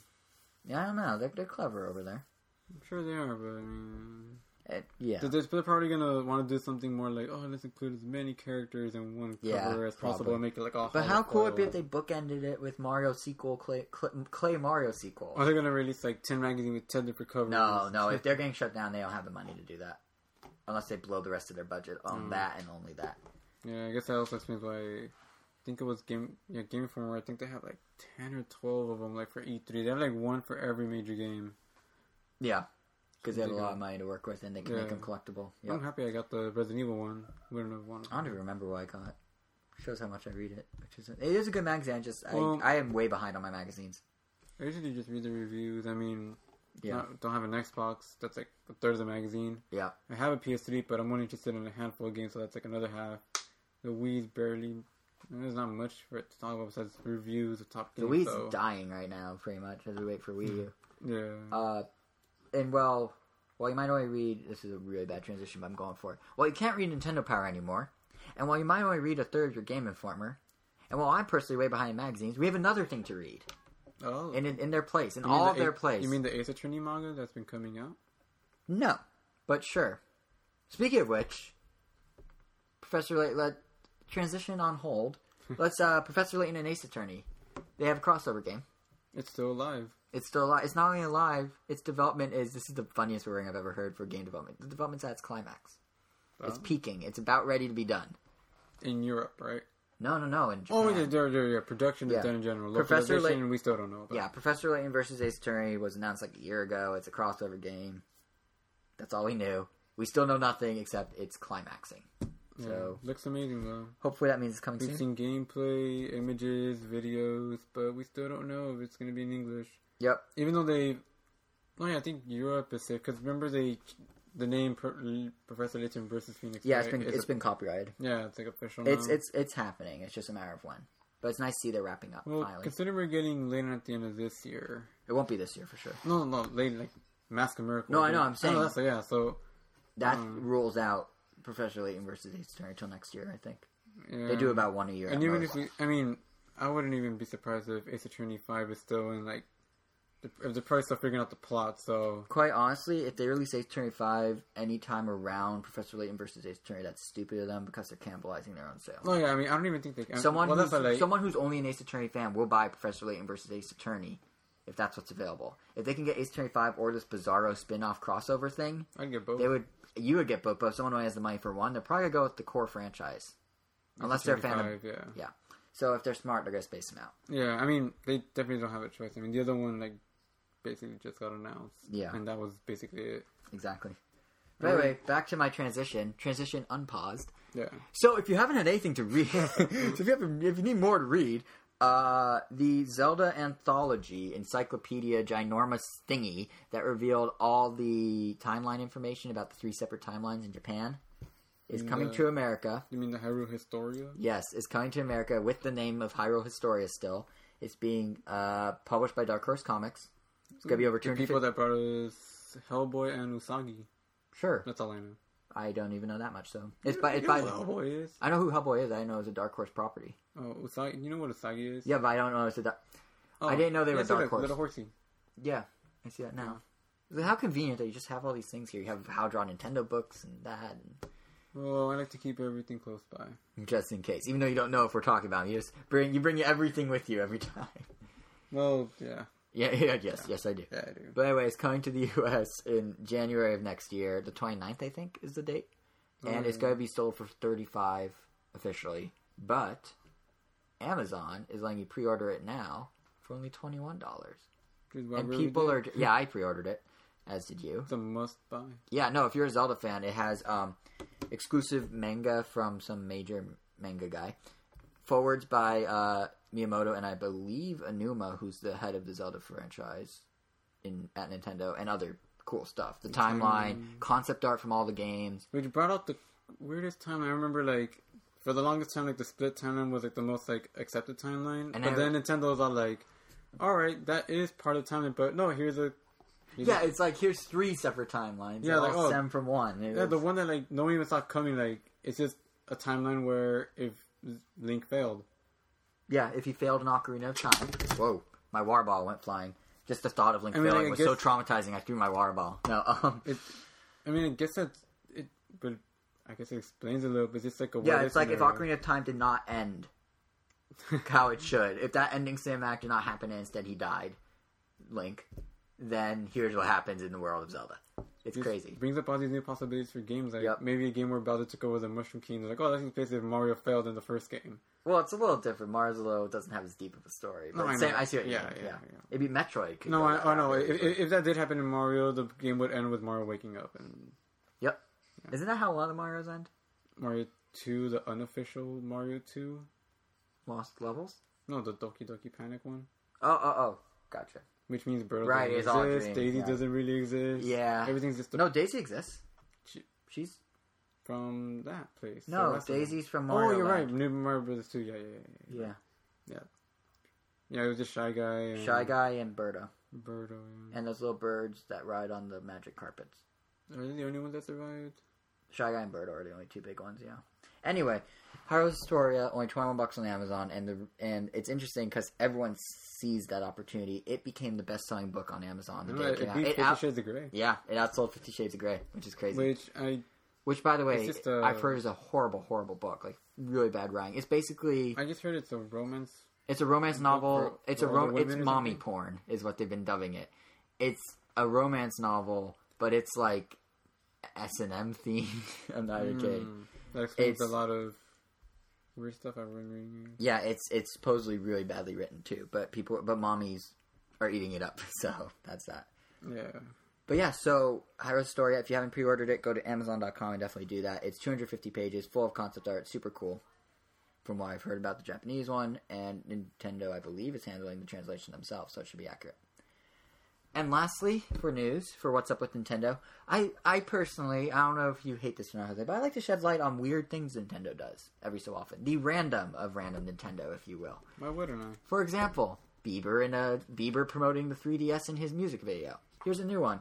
Penelope Cruz and her sister dressing up, playing New Super Mario Bros. 2, and then Penelope Cruz dressed as Mario with a mustache, speaking gibberish Italian nonsensical words. Pretty racist. wouldn't say it's racist. No. But it's interesting. And Nintendo, this is a British Nintendo ad. We have a link on the site. Why do they always get the best commercials? Because Nintendo's UK division seeks out all these celebrities to do all these clever commercials. We should have gotten the Robin Williams one for Thor. Yeah, for Zelda. I can't believe I am shocked. And Nintendo even put on their UN. They even... I'm shocked and appalled. I am horrified at the thought. Now, they even put... Flabbergasted even. They even put the Robin Williams one on YouTube, on Nintendo of America's YouTube, and even swapped out... How did we watch it then? It was on the British YouTube channel. You can access all of it. They're just I thought it stopped with the official... Yeah, Nintendo UK. Oh, alright. Yeah, which is where the Penelope Cruz one is. But, yeah, they even swapped out the PEGI rating to the ESRB rating. Yeah. And everything. Like, it was, like, ready to air. They just didn't air it. But, yeah, for this one, it's only on Nintendo UK right now. We have a link. If you go to RandomNintendo.com, if you're not already there, episode 23, Going for the Gold, scroll down to the news links. It's the last one in the news links. It's a direct link to the YouTube page where you can watch the video, but basically, Penelope Cruz and her sister are playing New Super Mario Bros. 2, and then she dresses as Mario, and... Because she loses. And it shows off the 3DS XL, one of them has red, one of them has blue, of course. And of course, their clothing matches the color system they have. Cause... Did not notice that. Yeah, I noticed. Oh. Just because I noticed these things. But yeah, it's a really clever ad. It actually gained a lot of traction. I think it popped up on, like, Yahoo's homepage or something. Like, it's... Because of that, IGN made this article like, oh, let's just like Photoshop. Yeah, Photoshop mustaches on everyone. Yeah, I remember seeing this like picture like, oh, must have been a slow week on Reddit. Yeah, I mean on IGN. Saw that on Reddit. That would be a normal week on Reddit. Yeah, but yeah, it's just like it's this crazy ad. It makes perfect sense for him to do it. She's a big name. She was in the Pirates movies recently, and that Way On movie, Vicky Barcelona or whatever it's called. Yeah. But no, she's like a big actress, so it's a big grab. And it's a pretty clever commercial. And she doesn't look too bad, which helps. No. Anyway, that pretty much, on that awkward note, that wraps it up for the What's Up with Nintendo part. Of course, we're just scratching the surface here, because now we have impressions of the biggest game of the summer for Nintendo, and the relaunch of sorts of the Nintendo 3DS with the new and extremely awesome 3DS XL. So, should we start with the system and then do the game? Or should we start with the game and then do the system? So we start with the system, because, I mean, we've already touched on the system many times. So. Yeah, we talked about it. We played it at Comic-Con, as mentioned previously. If you want to hear our initial impressions, Comic-Con craziness, and then we answered your questions about it, and your questions answered, which was the episode after that, both of which are over at randomtown.com. Or if you're on iTunes, if you're listening through iTunes, if you go to our page on iTunes, they are in the most recent 10. I'm just plugging everything. Gotta plug it up. So, now that I bought, as we said at the start of the show, I wasn't going to wait for silver.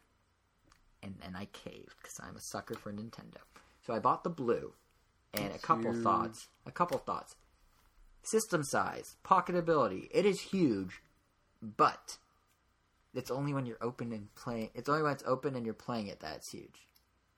When you have it in your pocket, its size is not a whole lot different in terms of thickness than the it's wider, but it's not much thicker. It's actually thinner than the normal 3DS. So pocketability is definitely pocketable. It's very soft to the touch. These are such rare impressions. No, but seriously, it's like this nice matte yet gloss. It's like a matte, smooth.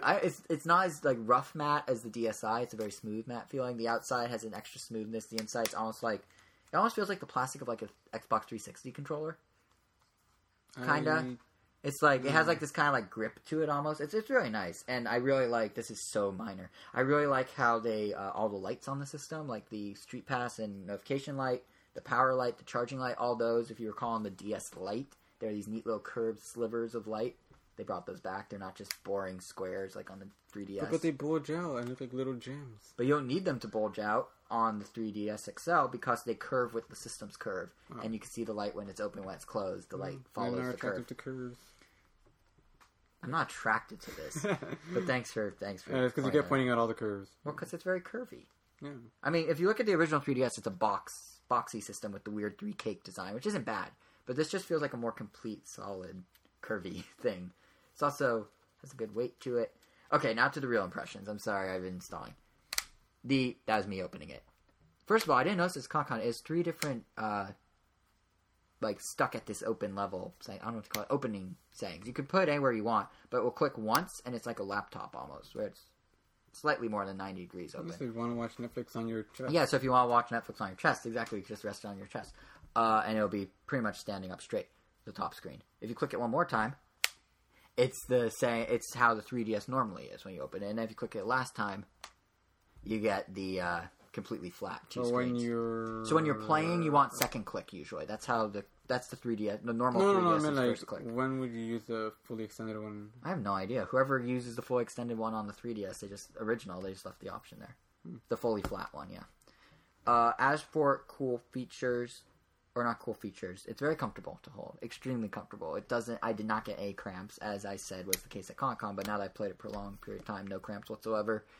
The D-pad has like a squishy yet clicky feel. I don't know how to describe it, but these impressions are so bad. So I'm going to cut to the chase to the one thing that's weird. Two things. Well, one thing, it's not even weird. The screen is gigantic. It doesn't look gigantic when it's closed, but when you open it, it's like you're literally sucked into the world. Like, with the 3DS normal, it's like you're looking at a diorama. With this one, because the screen takes up so much more of your field of vision, it's really like you're looking down a hallway or something. Like, it's really nice. And the touchscreen, I mean, you were playing with my XL, and you even said the touchscreen's ridiculously huge looking, right? Yeah, but not like obnoxiously huge. Just it's big. No, like in a really nice way. It's like, wow, it's like a lot of real estate to draw on. It's really nice. And the other thing, yeah, it's a awesome. So this one, in a way, this is what the 3DS should have been. Maybe not in size, but in styling. From the beginning? Yeah. Like it should have been that way? No, not in size. This, in terms of... Sorry, I'm skipping around with these impressions. But this, in terms of the build and the design and the material used and whatnot, I feel like this would have been a better 3DS if it was smaller. However, I also love how huge it is. I would have been fine if this was the normal 3DS at this size, honestly. One thing that's hugely different... It really, like, when I went back to my 3DS afterwards, it felt like I was going from like an iPad to an iPod Touch, or like a iPod to an iPod Mini. Like it felt like 3DS Mini. It felt so tiny and like toyish, and it's weird. And this is only after playing this for like a day. It was bizarre.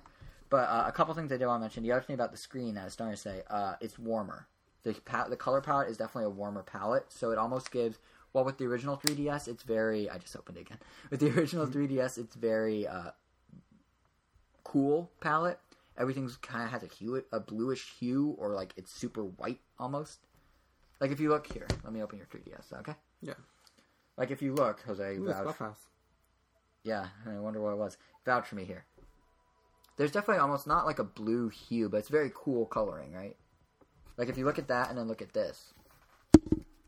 This one's almost yellow. Yeah, there's kind of a yellow to it. Yeah, the yellow. That's what I was going to say. At first glance, because the 3DS XL has that yellowish tinge, you're almost like, wait, it's yellow. It's not supposed to be... Like, this looks like super, like, white to the point of also bluish tint to the white. Oh, a spot pass for New Super Mario Bros. 2.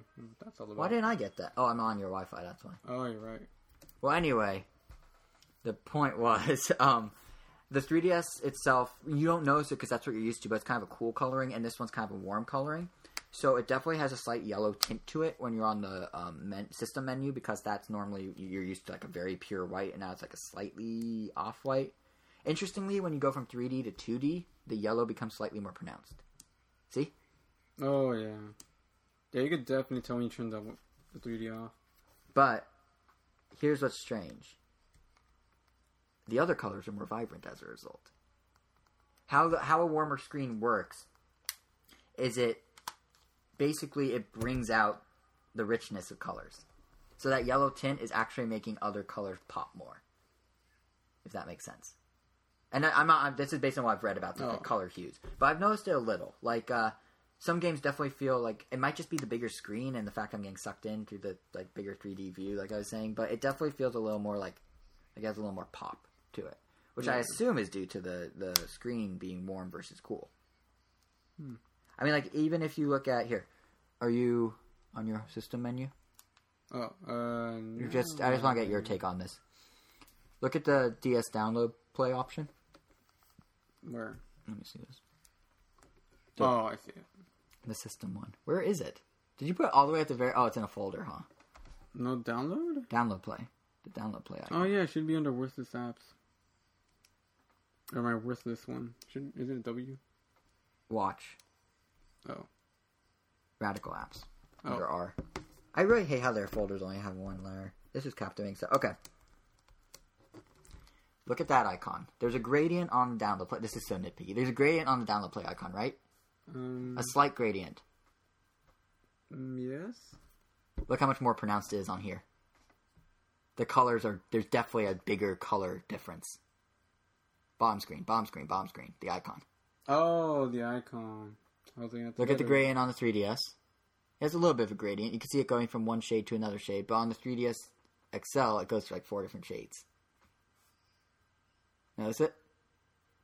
Kind of, yeah. Just because it's bigger. I mean, it's not even just kind of like whitish at the top and like dark orange in the bottom. But yeah, but but I feel like maybe I'm just going crazy. Maybe it's placebo, but I definitely feel like there's a little more color spectrum on these warmer screens. It's definitely warmer though. There's no doubt. So if you really like the cool white of the current 3DS, you might be kind of caught off guard by the yellowiness of the warm 3DS XL screen. But it sounds like something that you can't adjust yourself to. Yeah, no, I got used to it after like 5 minutes. It's really a nice system. I'm very happy with the purchase. If you need to buy a 3DS and you don't have one, go XL. It's worth the extra couple $30. Which is still cheaper than what it originally was. Yeah, which is still $50 cheaper than the launch price of the 3DS. But if you want to upgrade, honestly, go play one for yourself. I think it was worth the upgrade, but I think everyone's gonna have a slightly different opinion on it. So, that's my spiel about the 3DS XL. Sorry, it was kind of scattered. I was like, just as I was looking at system, new things popped up. One thing worth mentioning is system transfer was very painless.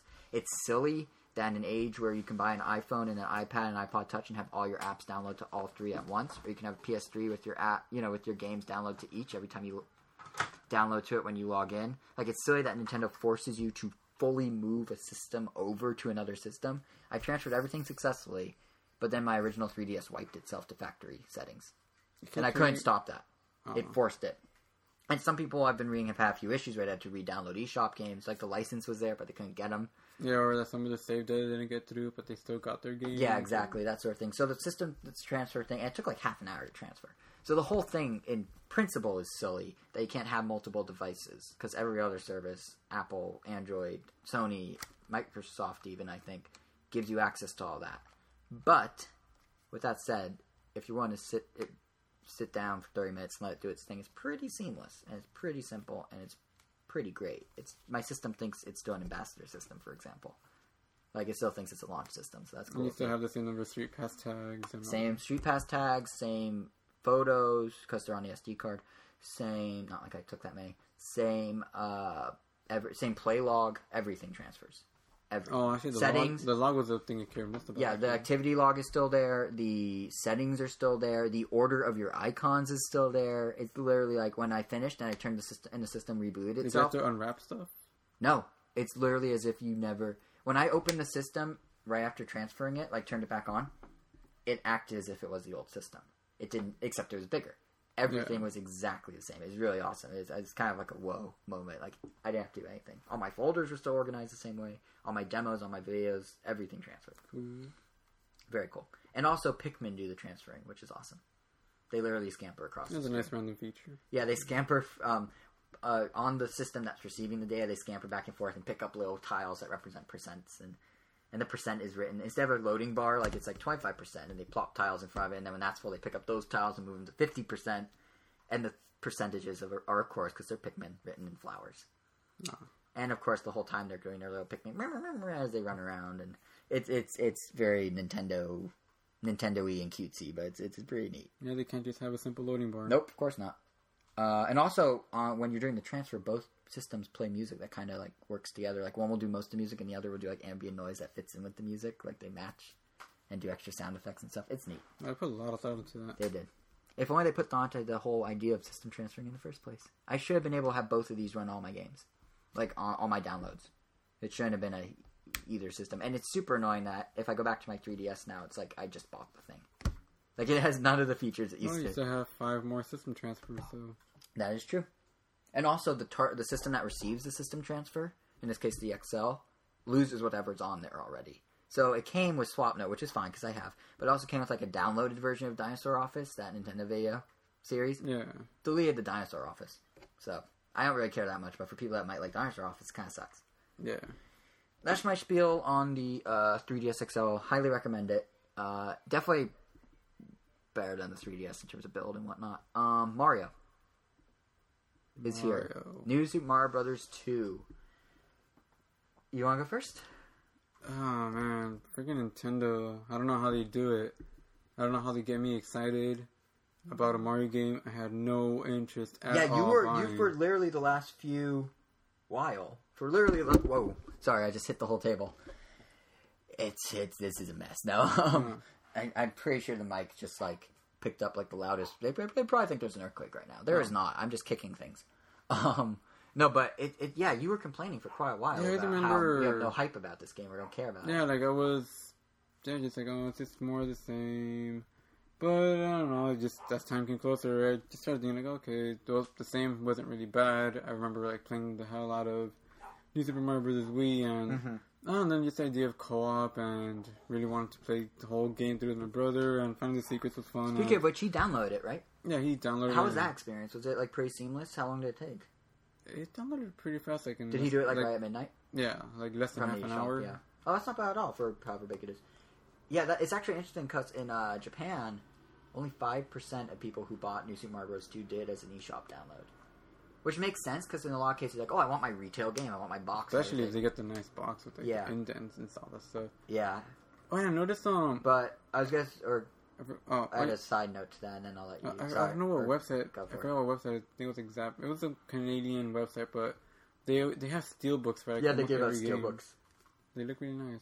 Yep. But then I realized that they did it for every game. Like, they have them for Mario Tennis for... Yeah. Like, random games, but... Oh, yeah, the other thing I was going to say, though... Europe, I'm jealous of Europe, though. I was going to say, the other thing is, interestingly, the new Brain Age for 3DS in Japan, which is called, like, Omnitor over there or something like that, its download rate was 20% of all sales.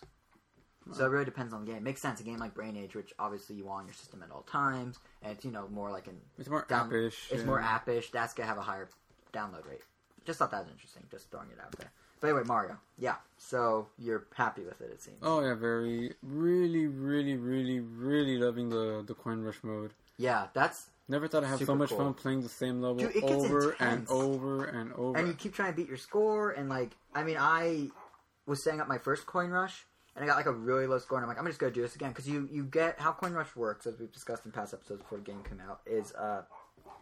you have 3 levels back to back to back. You get 1 life to complete all 3, and then that's it. You're done. If you die, if you run out of time... You have 90 seconds at the start of each level, but you can extend your time at the halfway point. But if you lose those 90... If you die before... If you run out of time, or if you hit anything, or fall through anything, you're done. You have to restart. Originally, I thought you would get 1 shot, and that's it forever. But you can actually go back and try and improve that same 3-run streak. So, like, it gets addicting. I mean, you were saying this kind of, but even just setting up my first one, like, I was getting, like, really low coin counts. So I was like, okay, I need to keep doing this. I did it for, like, an hour. Literally an hour, just trying to get a high enough coin count, and it still isn't high as yours, but that's beside the point. I know, it's really fun, just, like, finding ways to, like, squeeze out every last coin. Like, I think probably my biggest turn-off to Mario Bros. 2 in the beginning was the fact that it revolved around the coins. It seemed like a super gimmicky feature that wasn't necessary. Yeah, like, I was thinking, like, I don't even like doing that in the normal Mario games. Like, coins became so obsolete. Like, you get so many lives. The game wasn't the most challenging. It was really fun, but you almost never die. And this one, like, I don't know, just collecting coins, even when I'm not playing coins, it just seems so fun. And it's weird because, like, they did such a good job of all these extra ways you can get coins. Like, you hit a block and the block ends up on your head, and then you get coins just running around, like, it just adds to the tally. Or, like, there's these gold rings, like the red rings where you jump through and you collect 8 red coins. There's these gold ones, and every enemy turns to gold, and they have all these crazy set up shell tracks for you to do. Like, you get a Koopa, you throw it a certain direction, and you keep up with it, and it'll go to, like, these piles of enemies. And like Goombas, like, every consecutive Goomba will just give you that many more coins. Yeah, go on a plant spew out. Yeah. And they have pipes that will shoot out gold coin. It's really... It seemed gimmicky, and it seemed kind of unnecessary, but it's actually very fun and a nice twist on the... Like, it's different. It's not revolutionary by any means, but it does add a little extra something to the game.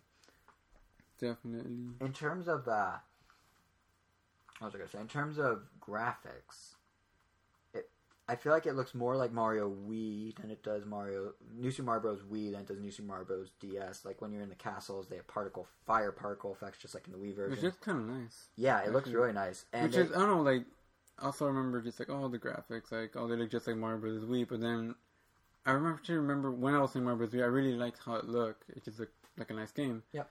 And when my brother booted it up, because he downloaded it, and I bought the physical. So you had it. I have to remember like looking like, wow, this looks really good. Like, this looks like a really good game. And then I went back to look at the DS one, and I'm like, wow. The DS one's super simplistic.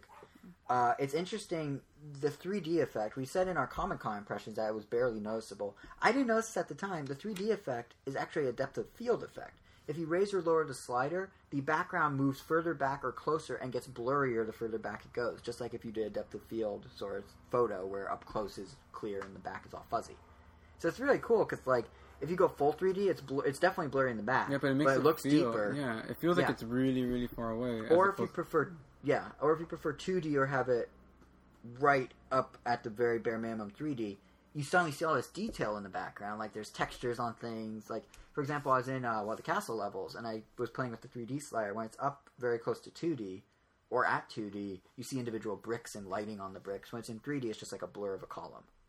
Like full 3D, max 3D. So I actually found that in this case, having it the slider halfway up is actually the best. Because you get a little blur, but you still get the detail. Yeah, but it's a very cool effect. Every once in a while, depending on the level, I might like just put it up all the way. Or not. Yeah. Like the desert, I just put it up all the way because they're just the same. Yeah, you don't need to see. Yeah, exactly.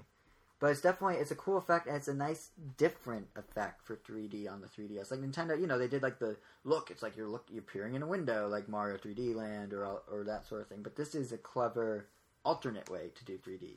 Like there is a background, but it's definitely in the back, like pushed back. And the further back it goes, the more blurry it goes, because in real life, it will look blurry. Yeah. Or in photos, it will look blurry. So I know, like, people, like, very few people were, like, slightly disappointed that 3D didn't take any part in, like, the gameplay of the game, but honestly, it doesn't have to. I think that's the direction Nintendo's going in with the 3DS. We said it in an earlier episode that Iwata has specifically mentioned that 3D is not going to be a system seller anymore for their next handheld, but will probably be included.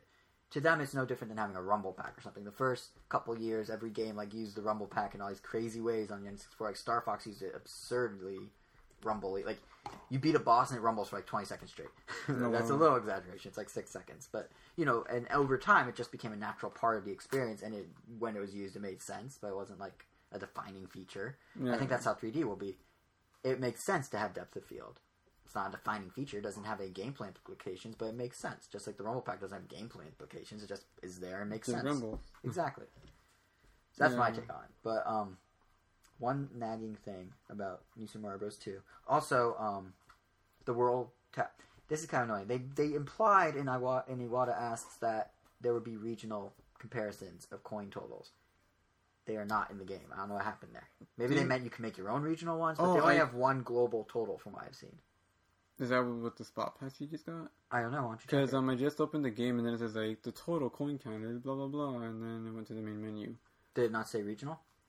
I don't know. Because when you're on the main menu, it shows your personal coin count, and then it'll spot pass you random global totals. But I don't think I don't think it does regional like it's supposed to, or like it was originally. And interestingly, why don't they have leaderboards? They could totally do spot pass online leaderboards of coin totals from individual users. Like, there's so many things they could have done with the coin totals that they didn't do. Makes me think, obviously they were rushing this out a little. They needed it out for 3DS XL, they needed it out for Mario U. But I wonder, like, if they had more time and could, like, sit and come up with clever ideas of online. Imagine if they did a leaderboard by region, a leaderboard by user, a leaderboard by city, a leaderboard by state. Like, there's all sorts of cool things they could have done with the coin counts. So, it's a little disappointing that it's only a global total. But the concept of collecting all the coins... nowhere in the game to access it as right now. I see. But the concept of coins is super cool. I just wish they fleshed it out a lot more. Yeah. Also, online co-op would have been awesome, but I understand lag would have been weird. Which reminds me, speaking of lag, co-op in this, where you do 2 players on 2 different DSs, is really fun, but I feel like they added an extra millisecond to you got power up, you died, freeze frame. You know what I'm talking about? Where, like, if you're playing multiplayer and it freezes for a split second when you get an item, or you die or whatever, and everyone freezes. This one feels like slightly longer to the point that I was like screwing up my jumps and stuff. Like I don't know. Maybe it's my imagination.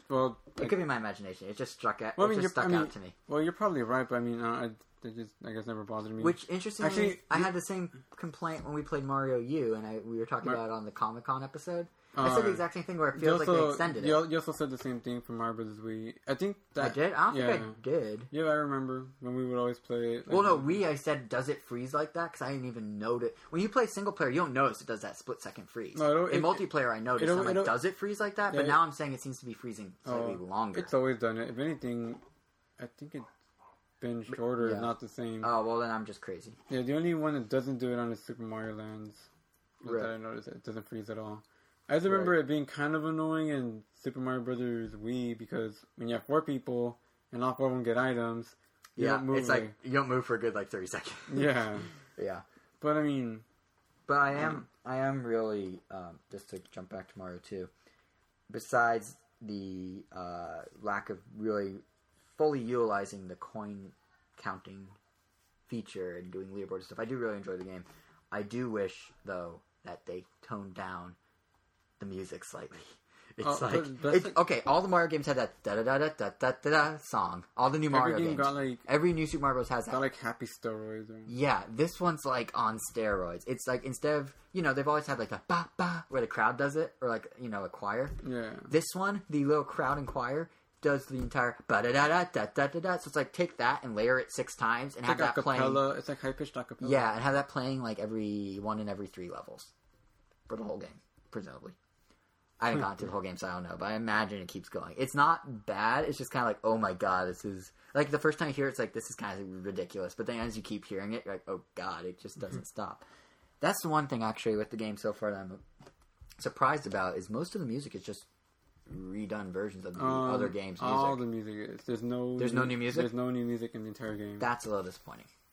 At all. That's the lowest point. Especially because, can they not, bring out Koji Kondo, the guy that made the original Mario music, to just, make a new song every so often? I mean, I kind of spoiled the ending for myself. Oh, yeah, you watched the final boss fight. Yeah, and then, I'm maybe the final boss song will be different. Nope, it's the exact same one from Mario Bros. Wii. That's disappointing. I can't help but feel that obviously the game's polished. I haven't, run into a major problem. Level design... Level design's awesome. They actually had a different team than usual doing it, and Iniwa asks... I really like the fact that they added levels to the warp cannon instead of just warping there. You go to, this crazy, night outlined thing. Yeah. It reminds me of World 3 or 4, the Snow World from Mario 1 in the All-Stars version of it. Where, it's everything's, outlined in white. Oh, It's that. It's like that. But, what was I going to say? I keep dropping the water bottle. I should just, throw it somewhere, because I keep making thuds during the recording. Anyway, what I was going to say is that, what was I saying? Yeah, I feel like, Iwata asked, in the interview, they said that this actually new team of developers is almost like a Mario school, where they're here, create levels based on what you know of Mario, and then kind of put them together and made the game. So it's a different team. The Wii U one, is what's being worked on by the Wii and DS teams, from my understanding. And the Wii, and the 3DS one is a separate team. Which is why, maybe, the levels seem very different, but lots of the familiarity of the music and whatnot's there, because they just kind of grabbed all the assets and plopped them into new level design. It's almost like an expansion pack for the original. Yeah, well, if you think about it, that's kind of what ignoring the fact that that the US got a really weird localized version of Super Mario Bros. 2. Yep. Super Mario Brothers 1 and 2 were essentially the exact same Lost Levels is what we got, is what Mario 2 was in Japan. We got it as the Lost Levels. And it was basically a fleshed out, slightly harder one. Yeah, but it looked exactly the same. It had the same music, too. Yep. So this is kind of the same pattern. It's no different at all. I think you're right. It's actually a very good point. At all. So people shouldn't complain. Except I just did. Well, see, they did change the music. They added 5 layers of vocal. Actually, it was just a little higher pitch. All they did, the guys were like, wait, we have to get this out by the 3DS launch, XL launch, and we have to get this out way before Wii U by at least a few months. Here's what we'll do, guys. Make some kick-ass levels, and then add 5 of your voices to the music, and we're golden. And you know what? Speaking of golden, let's put a bunch of coins in there. Done. Game over. That's what happened. That's my theory. And it worked. It is a very fun game. Definitely a must-have if you have a 3DS. Yep. And if you like Mario games. And if you don't like Mario games, what are you doing with the 3DS? So, on that note, I think... Is there anything else you want to add about the game? I think we covered it.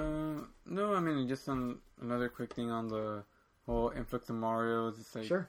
keep remembering people want, like, oh, we want more Mario. When they get more Mario, we have too much Mario. It's the exact same with every franchise.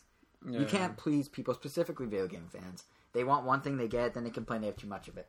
They don't get what they want, they keep complaining. I mean, for example, I didn't mention this in the news. I was just going to say, Steven Totillo, when interviewing Iwata, asked about Earthbound coming to the U.S. So, my point being, there are people that still want Earthbound. Iwata just kind of laughed it off, and didn't answer. He's just like, oh, I actually met with the guy that makes Earthbound, like, yesterday. Funny coincidence. That's all he said. Oh. But, and then he's like, and then Totillo said something along the lines of, so does that mean we're getting Earthbound? And Iwata's just like, thanks for the interview, and laughed. So, you know, there's those people who you can never please, and even if Nintendo released an Earthbound in the US, they would probably be like, you know, the fan translation was better? Or like, you know, they should have released a compilation of the first 3 while they were at it, or the first 2 if it's the 3rd one they're releasing. Like, there's always going to be something people complain about. Yeah. And not to pick on Earthbound fans, that's just the thing that pops into my head. Especially when the longer you make people wait, the harder it's going to be to please them. So with Mario, if a lot of people are like, they released it too slowly and then they released a bunch, they'll go, now they're releasing it too fast. You just can't please everyone. But I think Mario's always weird, though, because, like, for the most part, you never knew what was coming, so you couldn't really be disappointed. Like, Mario Galaxy, like... Yeah. I never expected anything like that. I do find it very interesting, and I think you made this point previously, how they're splitting the franchise. New Super Mario Bros., the side-scrolling Marios, are, like, almost a totally different series. They are a different series than the 3D Marios. Yeah. It's literally, if they swapped out the protagonists, no one would even think they're related. That's the only thing they have in common. Basically, yeah. Yeah. It's crazy. And that's part of what makes it feels like there's too many Mario games, is because you had these two completely separate yet parallel franchises that star the same guy. If one was same villain, if one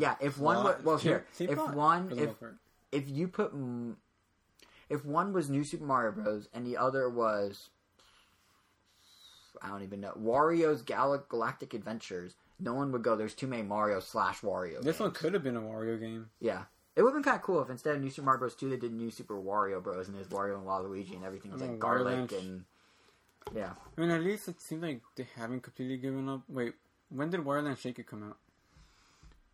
The January or February after the Wii, so early 2007. Oh, it's a long time ago. And they had the last WarioWare was Snap. Oh yeah, but for the DSi at launch in April of 2009. But I still don't even really count those. I mean, they're still making Game & Wario. They're making Game & Wario for the Wii. But I mean, they haven't made a Wario Land. The last Wario platformer. Or is that also going like one per console? Except, well, no, the last Wario platformer. I mean, there was Wario World. That was the last one for GameCube. There was one for GameCube. Oh, there's Master of Disguise for DS. Okay. That was like one per console also, except instead of having parallel... Well, they didn't do one per console. Wario Land 1, 2, and 3 were all on Game Boy. Wario Land 4 was Game Boy Advance. Or Wario Land 3 was Game Boy Color. Well, up until then. Yeah, it was like one for Game Boy Advance, one for DS, one for GameCube, one for Wii. They seem to have swapped out the Wario platformers for the most part for WarioWare. Yeah. And now WarioWare seems to be... And in that case, it didn't matter whether it was a 3D platform or a 2D. Yeah. Which is a shame, because Wario Land would look really fun. It will come back. Give it time. Everything comes back. And there were like... I mean, we're getting Pikmin 3 after 10 years. No, sorry. Less than 10. Like 5. More than enough. Oh, wait, no. Like 8 years. 2004. Oh. 2004 to 12 will be 8 years. August 2004. Why do I know all these release dates off the top of my head? I have no idea, but it sure does come in handy, doesn't it? It does. And on that note, speaking of release dates, our next episode will be released 2 weeks from now. So be sure to tune in because we will be talking all about... Thank you, Jose, for distracting me as I was trying to say this. That's what I do. Third time's a charm, because we will be talking all about the Wii U launch details, which I presume we'll have by then. If not, we will be talking about why we don't have the launch details. So either way, tune in for us either being excited or complaining, which is pretty much what every podcast is in a nutshell. Excitement and complaints. Yep. Until then, as always, be sure to go to RamNintendo.com because we are posting articles and editorials fairly often now, actually. So maybe expect some within the next 2 weeks. Yeah, no, you'll definitely be something. Maybe. Definitely maybe. But no, we recently, if you haven't been to the site lately, I recently wrote a whole article looking at Nintendo's color strategy for their handhelds. If you look at, like, Game Boy Advance and DS, it was all silver. And then if you look at, say, DSi XL onward, it was suddenly all colors with no standard silver or black. And I look at why that is. There's actually a possible method behind the madness that I discovered. So head over to RamNintendo.com and check out that article, The Great Nintendo Color Shift. And while you're there, also if you're not there listening to this podcast, go to episode 23, Going for the Gold, to share your thoughts on this episode. We'd love to hear what you think, good, bad, or anything in between. Also, if you have any thoughts on any of the news we discussed, or you want to share your own 3DS XL impressions, or you want to praise or bash Mario's Coin Rush mode and the awful 6 layers of ba-da-da-da-da-da-da, you can do that too. For the latest on Random Nintendo, of course, man, there's too much plugging going on. For the latest on Random Nintendo, of course, we're on Twitter at Random Nintendo. We're on iTunes. Just search Random Nintendo Podcast. And I think I'm out of things to plug. Yeah, shockingly. I think 2 minutes of plugs was plenty. So thanks for listening. We'll see you in 2 weeks where we discuss all the Wii U launch info. I'm pretty excited. Yep.